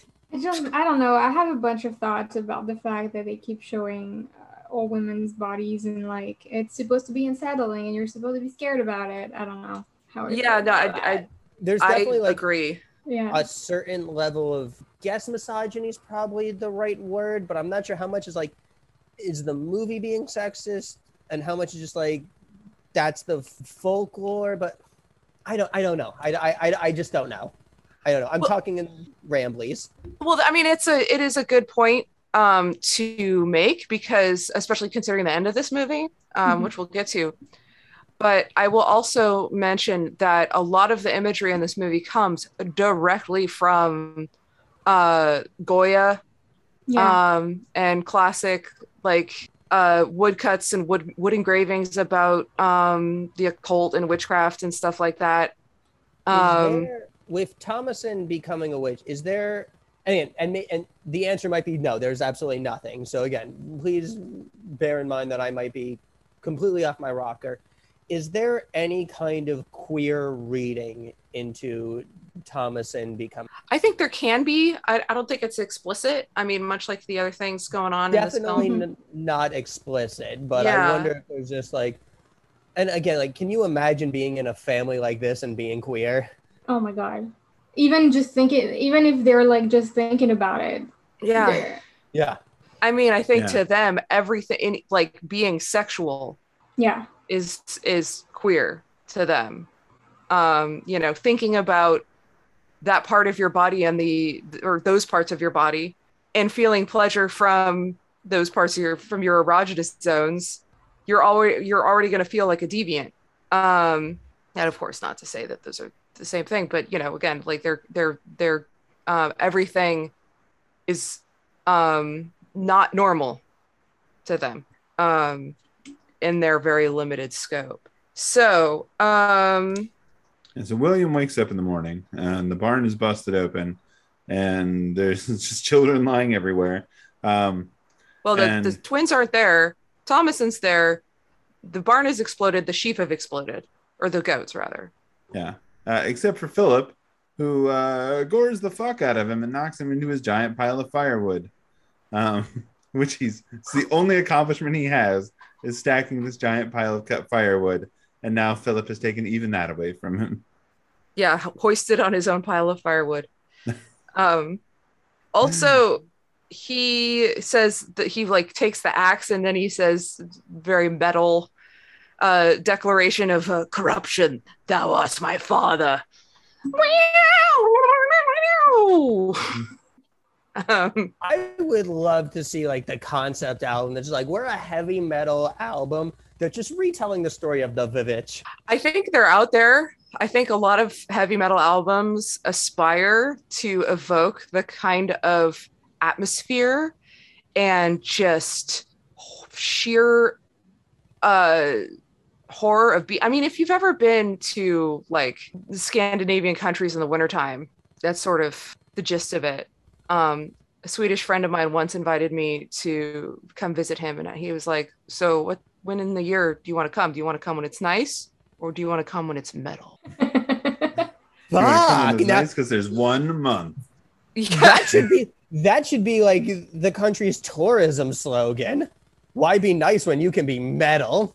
I mean, they do take it to extremes that are even too metal, or I shouldn't say too metal, that are too bad for metal. Like the amount of research that I would suggest every time that you're into like a Norwegian death metal band is extensive, because like 50%, maybe more than that chance they're racist.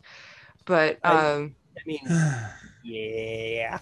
Yeah, I will never forget the time when I was like discussing with my wife, like, oh, what sort of tattoo should I get if I get a tattoo? And she was like, oh, you really like Thor. You should get like a Thor tattoo. And I was like, no, you should not. Nope. Maybe racists ruined it. Maybe if it's specifically Jack Kirby's Thor, but or just get like a Jack Kirby's Thor on your that's not. Yeah, I've just got a tattoo of Chris Mjolnir. Hemsworth. I've got a Something like tattoo of that. Chris Hemsworth's face right on my butt cheek. And then Tom Hiddleston on the other one. Absolutely. There you go. I will always Yeah. love the headline, which is like, Marvel goes with pair of unknowns to headline Thor. Yep. And that timing. Yeah. Again, we talked about it when we did Cabin in the Woods, which like he got that Thor role on the strength of Cabin in the Woods dailies. Again, I don't think Cabin in the Woods has aged into a particularly good movie, but you can tell like that is old school Hollywood star power that Hemsworth is bringing. It's a big launch pad there. Oh yeah. Yeah. Not a good movie though. Don't watch Cabin in the Woods. Watch something better, like Scream, Watch Thor, or the Vitch, or Thor, or Thor 4. More Thor. that would be the best title. I thought he had his start from Saddle Club. That's right. He was a veterinarian on it. Oh man. Yeah. That's right. I mean, Who doesn't love a hunky veterinarian? right? I mean, I watched Schitt's Creek. I know what's up.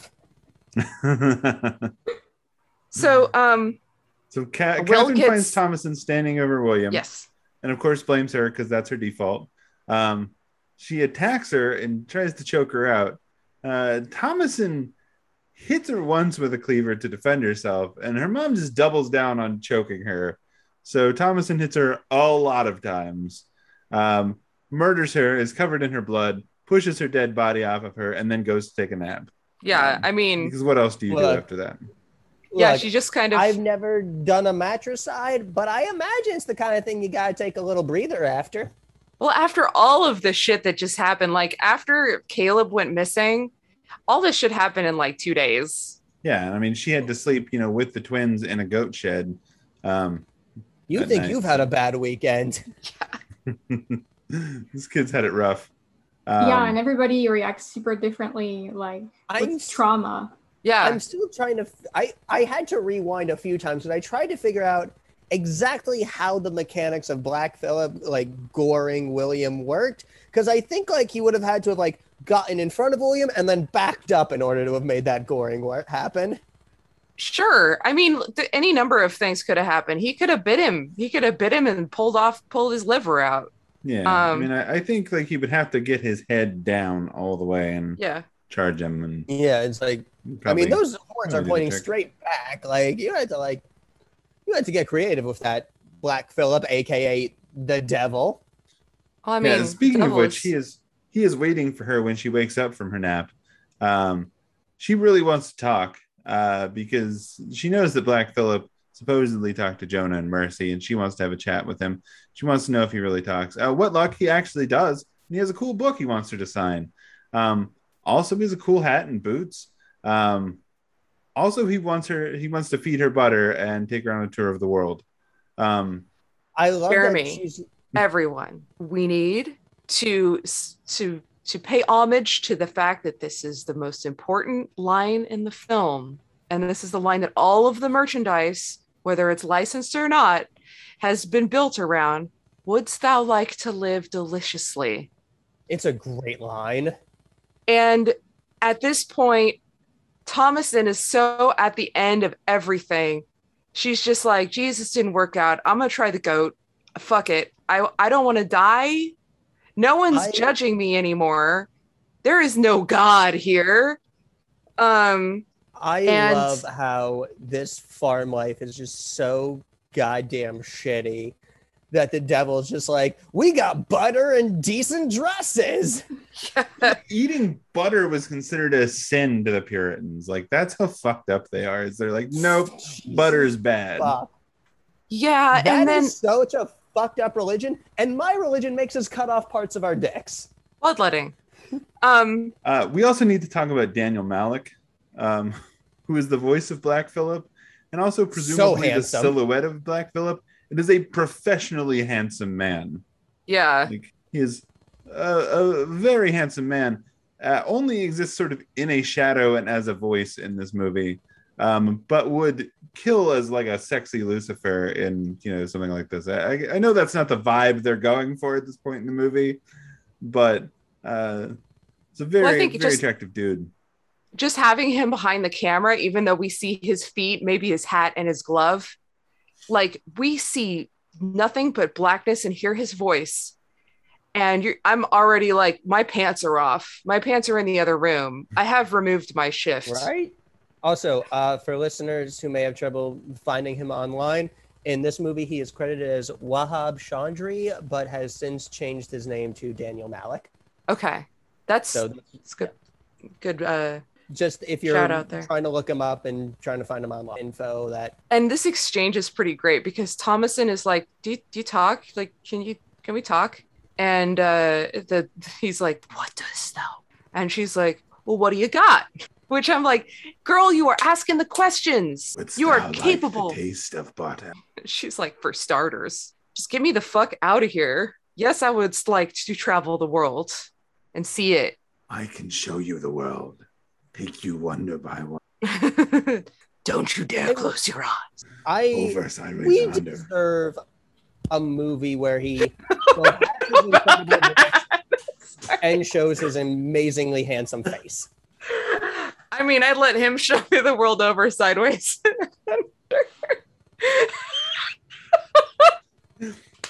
I did it to myself. How did that happen?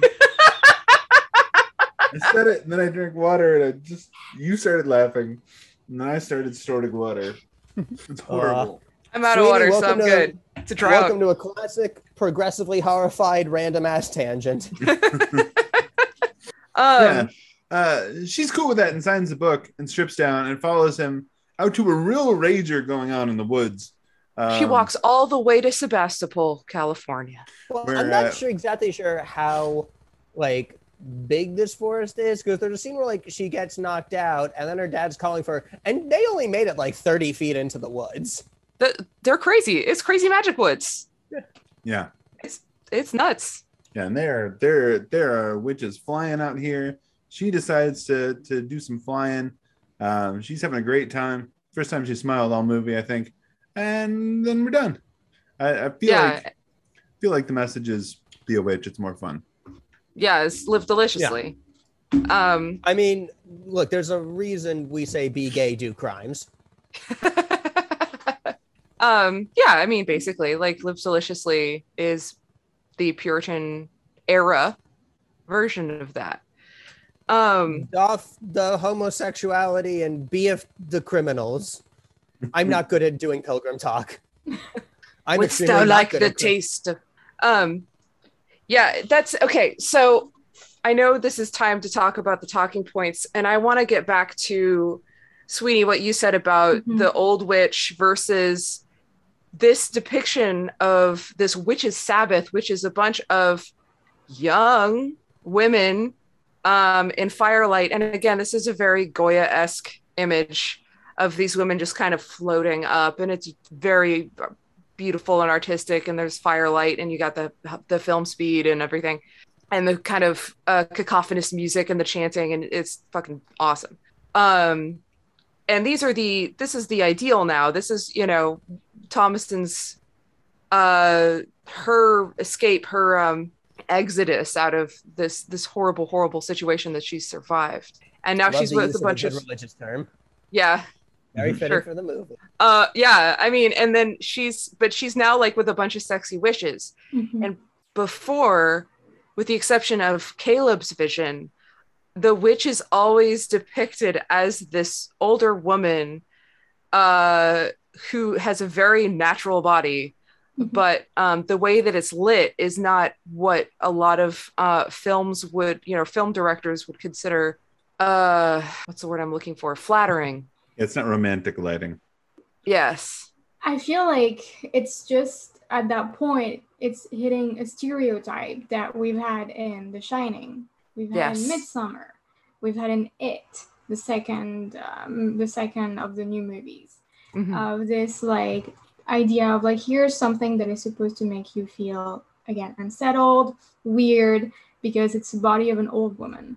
And it's just cliche, and I don't like what it says.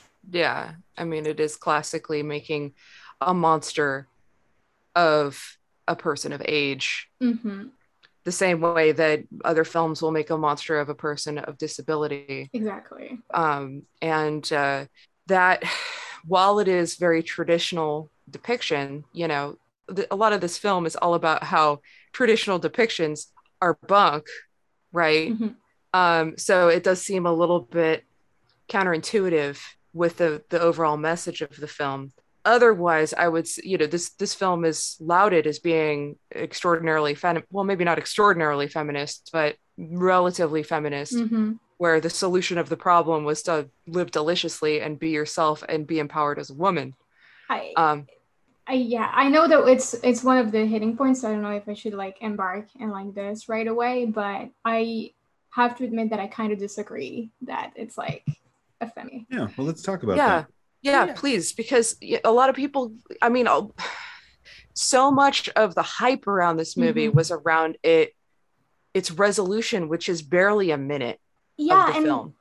The resolution for me, it's her living like she's like she left her family and her like patriarchal circle to go to another because Satan is another male figure whom she like signed her soul to, and she now belongs to him.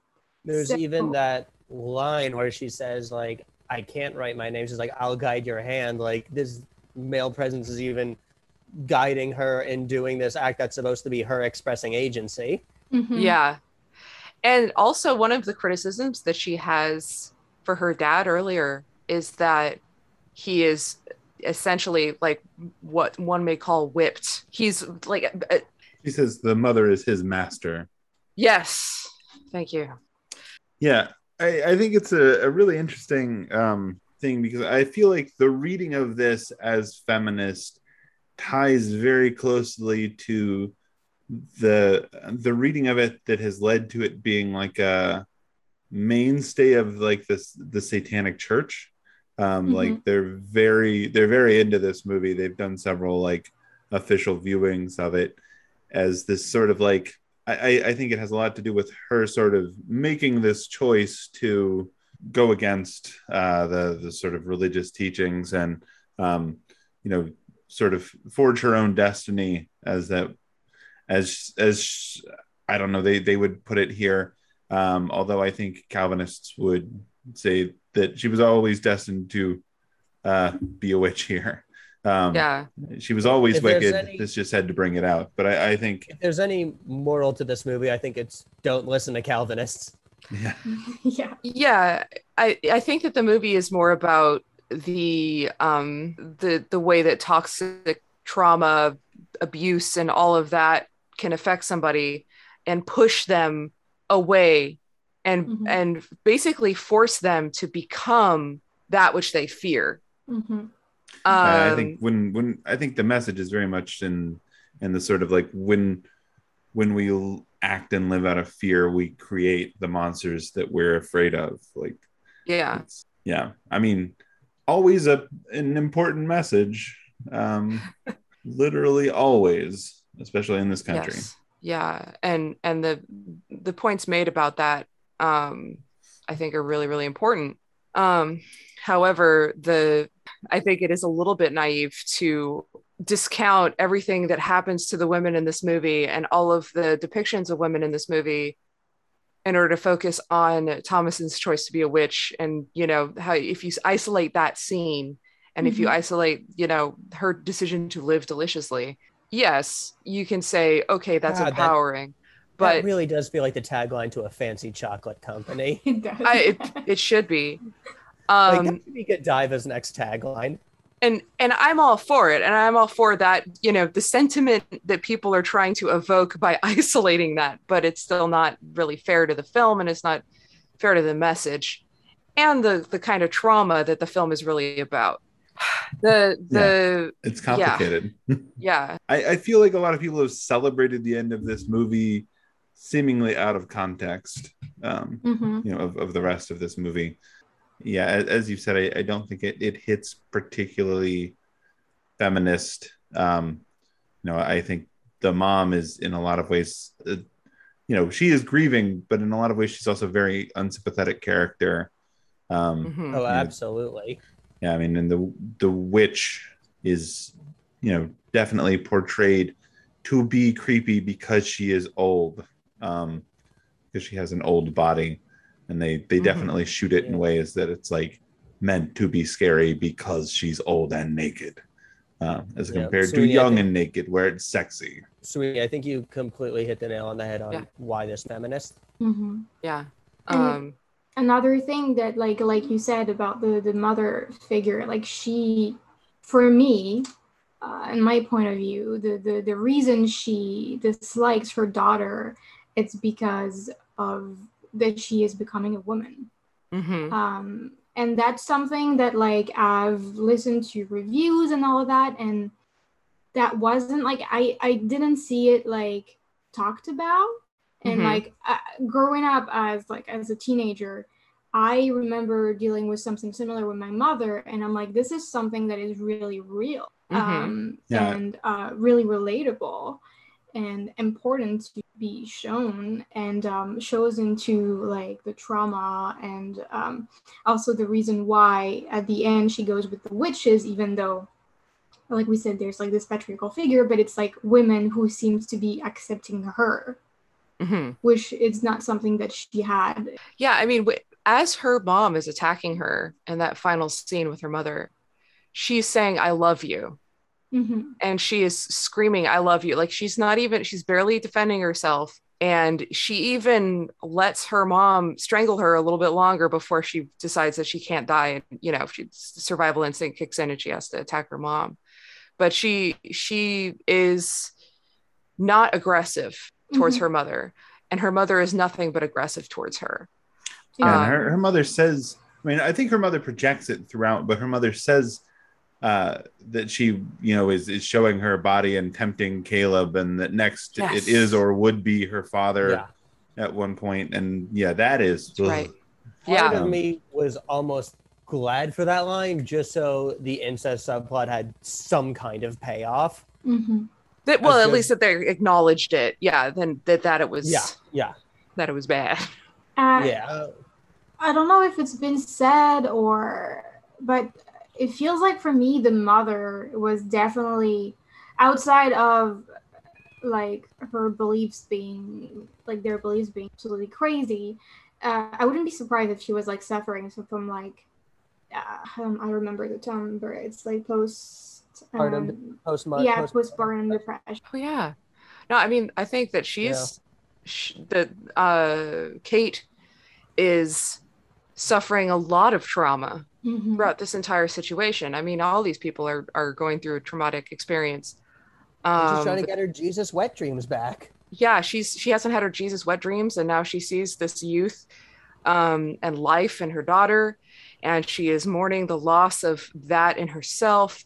She is afraid of the temptation. She's original sin, Eve, apples, it's all there. Um, and and just like people who are going through psychosis, and they have developed a particular paradigm of how, religion being one of those important factors in the paradigm of how you see the world. You will notice symbols that will kind of appeal to your worldview, and whether that has to do with good omens, bad omens, Mm-hmm. paranoia, So that's where I feel like a lot of this film relies on that idea of the unreliable narrator, that we're seeing this film through the Puritan eyes of these characters, um but the fact that we know so much about their culture helps us define that worldview as inherently toxic. Completely. um Yeah, Um, and I think, talking about the trauma and mental health and stuff in this, there is a theory that uh, gets pushed around the internet a lot, specifically that maybe a lot of this isn't supposed to be or isn't as supernatural as it seems. Their corn is rotting and has ergot on it, and yeah. ergot's hallucinogenic. They think it led to a lot of the real life stories of people being possessed and witchcraft and things like that. historically. I think if that's intentional, it's kind of a cop out, seeing the number of bits of story that we do that nobody would be there to witness from the family who would be hallucinating. But it is, they're definitely under stress, and there's definitely trauma all around that's then being visited again on these children.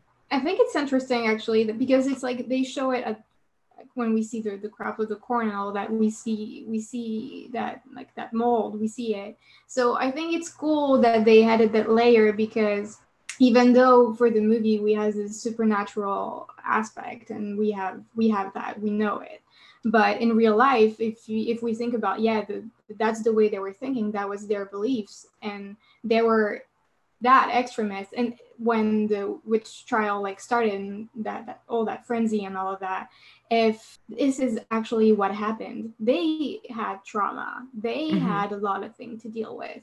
So I feel like everything that is happening in the house, if you take out the witch in the woods and all of that, it's probably pretty close to reality. And I think that's the scariest part of the movie, that it's probably very, very close to what really happened. Yeah, no, I agree, because all of the supernatural elements of this movie could very easily be hallucination. Because the scariest thing about the movie is how these people treat each other. And the witch being real, I think, doesn't quite matter to the story for me.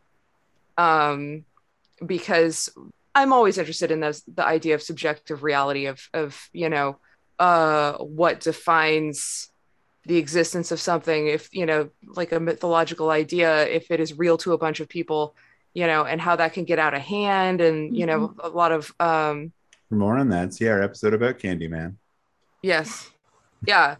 And so I think that and the scariest things about this movie are things that really happen and that still happen. And this movie could easily be a family drama.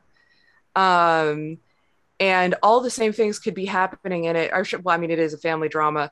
Some Lars von Trier shit, Yeah, it's like a Lars von Trier family drama. It could be a modern times drama. And, the witch could be any sort of misunderstood thing, it could be 5G, like, yeah, absolutely. But I think it's a really fantastic kind of dark mirror to show this family dynamic with these Puritans, because you can separate yourself enough from the situation to see what's wrong with it. But then you can also, there's things that are so relatable that you can say like, okay, so yeah, this is what is happening here. This is toxic, and this is abuse, and this is just fucking foobar. So the idea of the witch, I can understand why people would like just focus on the ending, because they're like, wow, that was really horrible, and this is the coolest thing that's happened. So this is like the most fun thing, I should say, this happened so far. She's free. But, yeah, she's finally free. And but it's the same way of like at the end of Pan's Labyrinth, spoilers, when she's free, she's dead, Is Thomasin dead? Is she, or is she just tripping out in the woods? Is she actually a witch? Doesn't matter, I think that the important point is that she was driven to all this by the abuse. And she doesn't, and it's not like we ever see her go crazy and like kill. She ends up killing her mom just out of necessity, because her mom is crazy and attacking her. She becomes everything, she becomes what they fear, like we were saying earlier. And she was pushed to that by the toxic, by the abuse that was going on the whole time, by the toxic relationships throughout her family. Yeah, absolutely. I don't think there's much for us to say about race portrayed in this movie. They very intentionally don't live near any. We see a couple of Native Americans at the beginning, but they don't live near them or anybody else. Period. It's just this one family, and I don't know that there's a great deal to say about class other than they're poor and struggling. We talked a little bit about LGBTQIA peoples and themes in this, as far as there might be like some lines you can read between and find some subtext, but there is no text to speak of. There's nothing explicit in the movie beyond just the general queer themes you can get from any witches. Yeah, I mean the Sabbath at the end involves a lot of naked women, exclusively naked women thrashing around. But there is Black Phillip and or the actual real devil, who is probably in this case just basically a fertility god, kind of Baphomet situation. David Malik, who I can confirm is devilishly good looking. I mean, yes. I mean, again, over, sideways, and under, but you know, it doesn't matter what kind of preference these people have. You know, it's the sexuality that is the mystical part. Mm-hmm. You know, whether they're, you know, I mean, it has queer themes in as much as they are as anti any desire as, you know, modern day Puritans are anti queer desire. I think I guess to answer our final question here, like, do you guys think this was worth seeing? I absolutely think it is. Yes, 100%. Absolutely. Yes. Yeah. Just mind the triggers.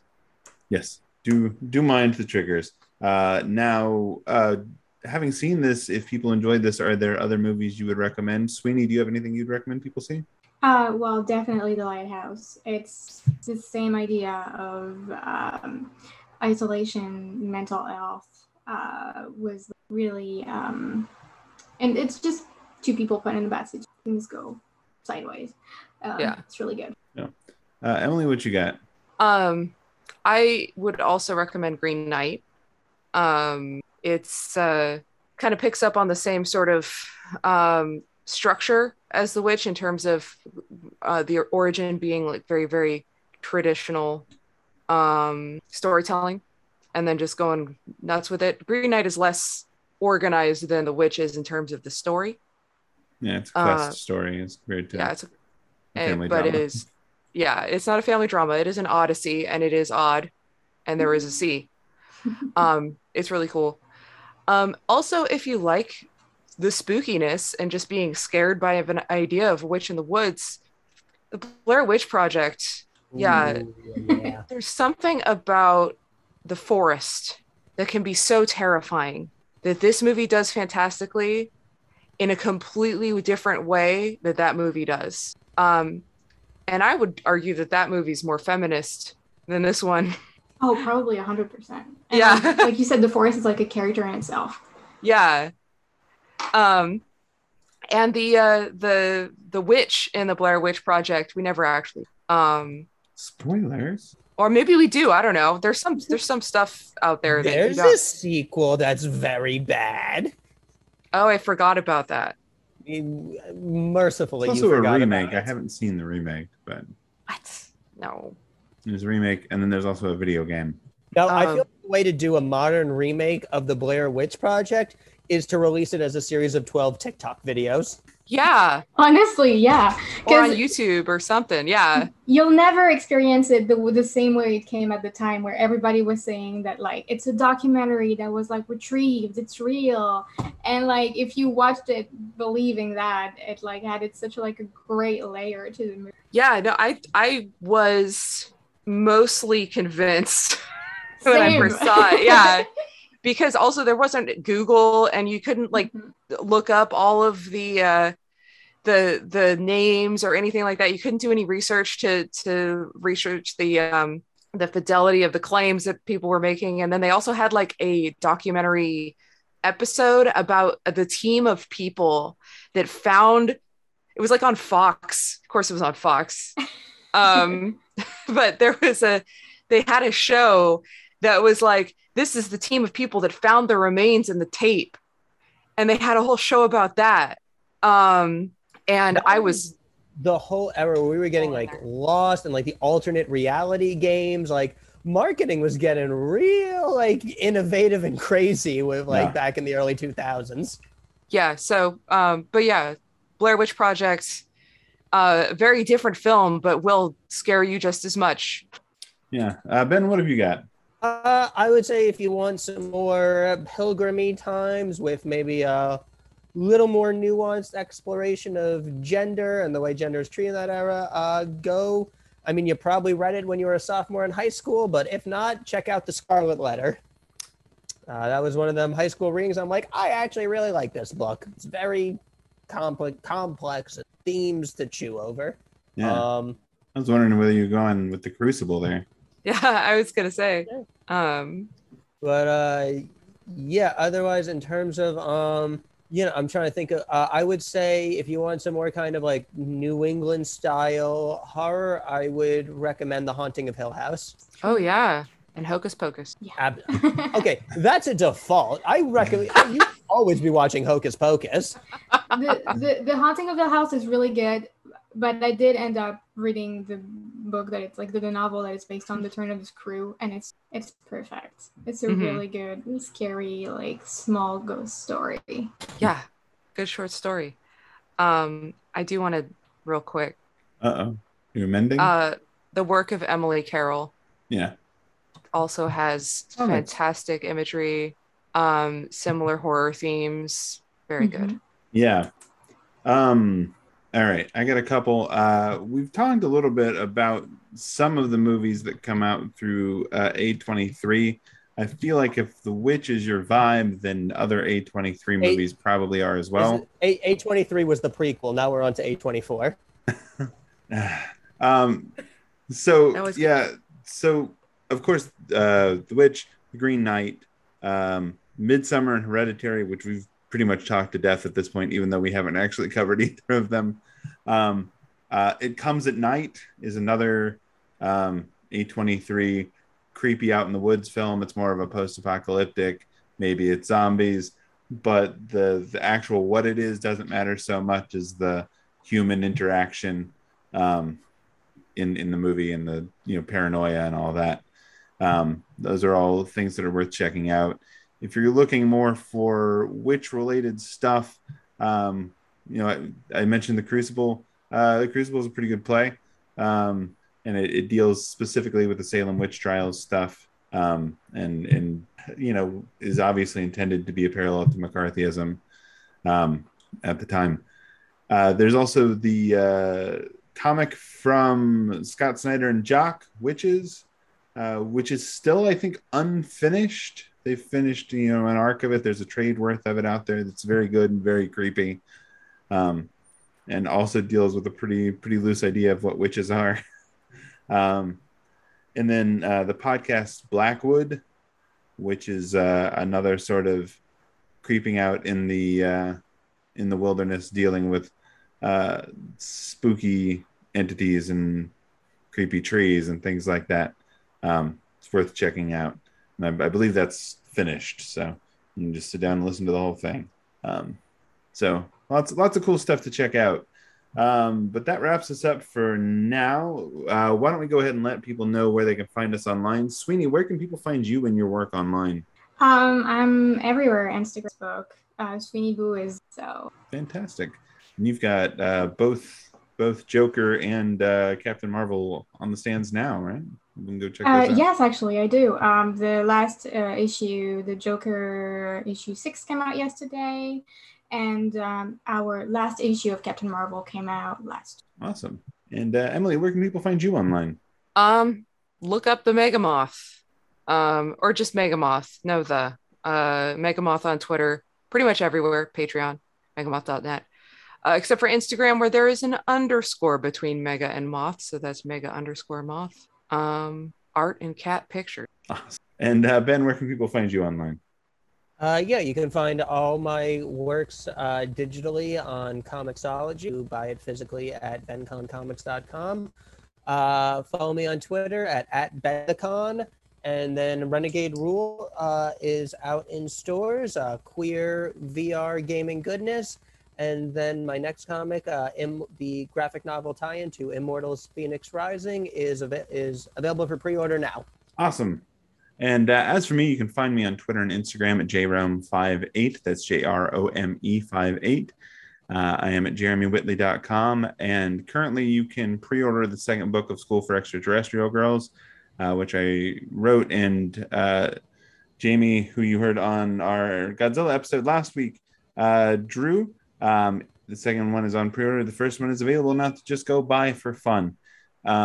As for the podcast, Progressively Horrified is on Patreon at patreon.com/progressively horrified, on Twitter at proghorrorpod, and their website is progressivelyhorrified.transistor.fm. We would appreciate it if you subscribe, rate, and review so that other people can find the podcast as well.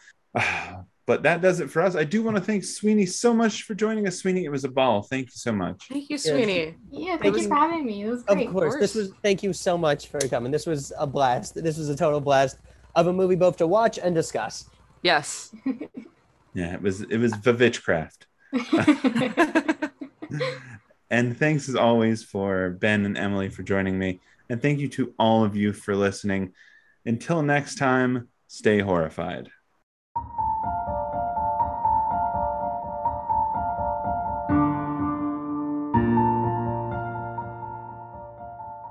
Progressively Horrified is created and produced by Jeremy Whitley. This episode featured Jeremy Whitley, Ben Kahn, Emily Martin, and Sweeney Boo.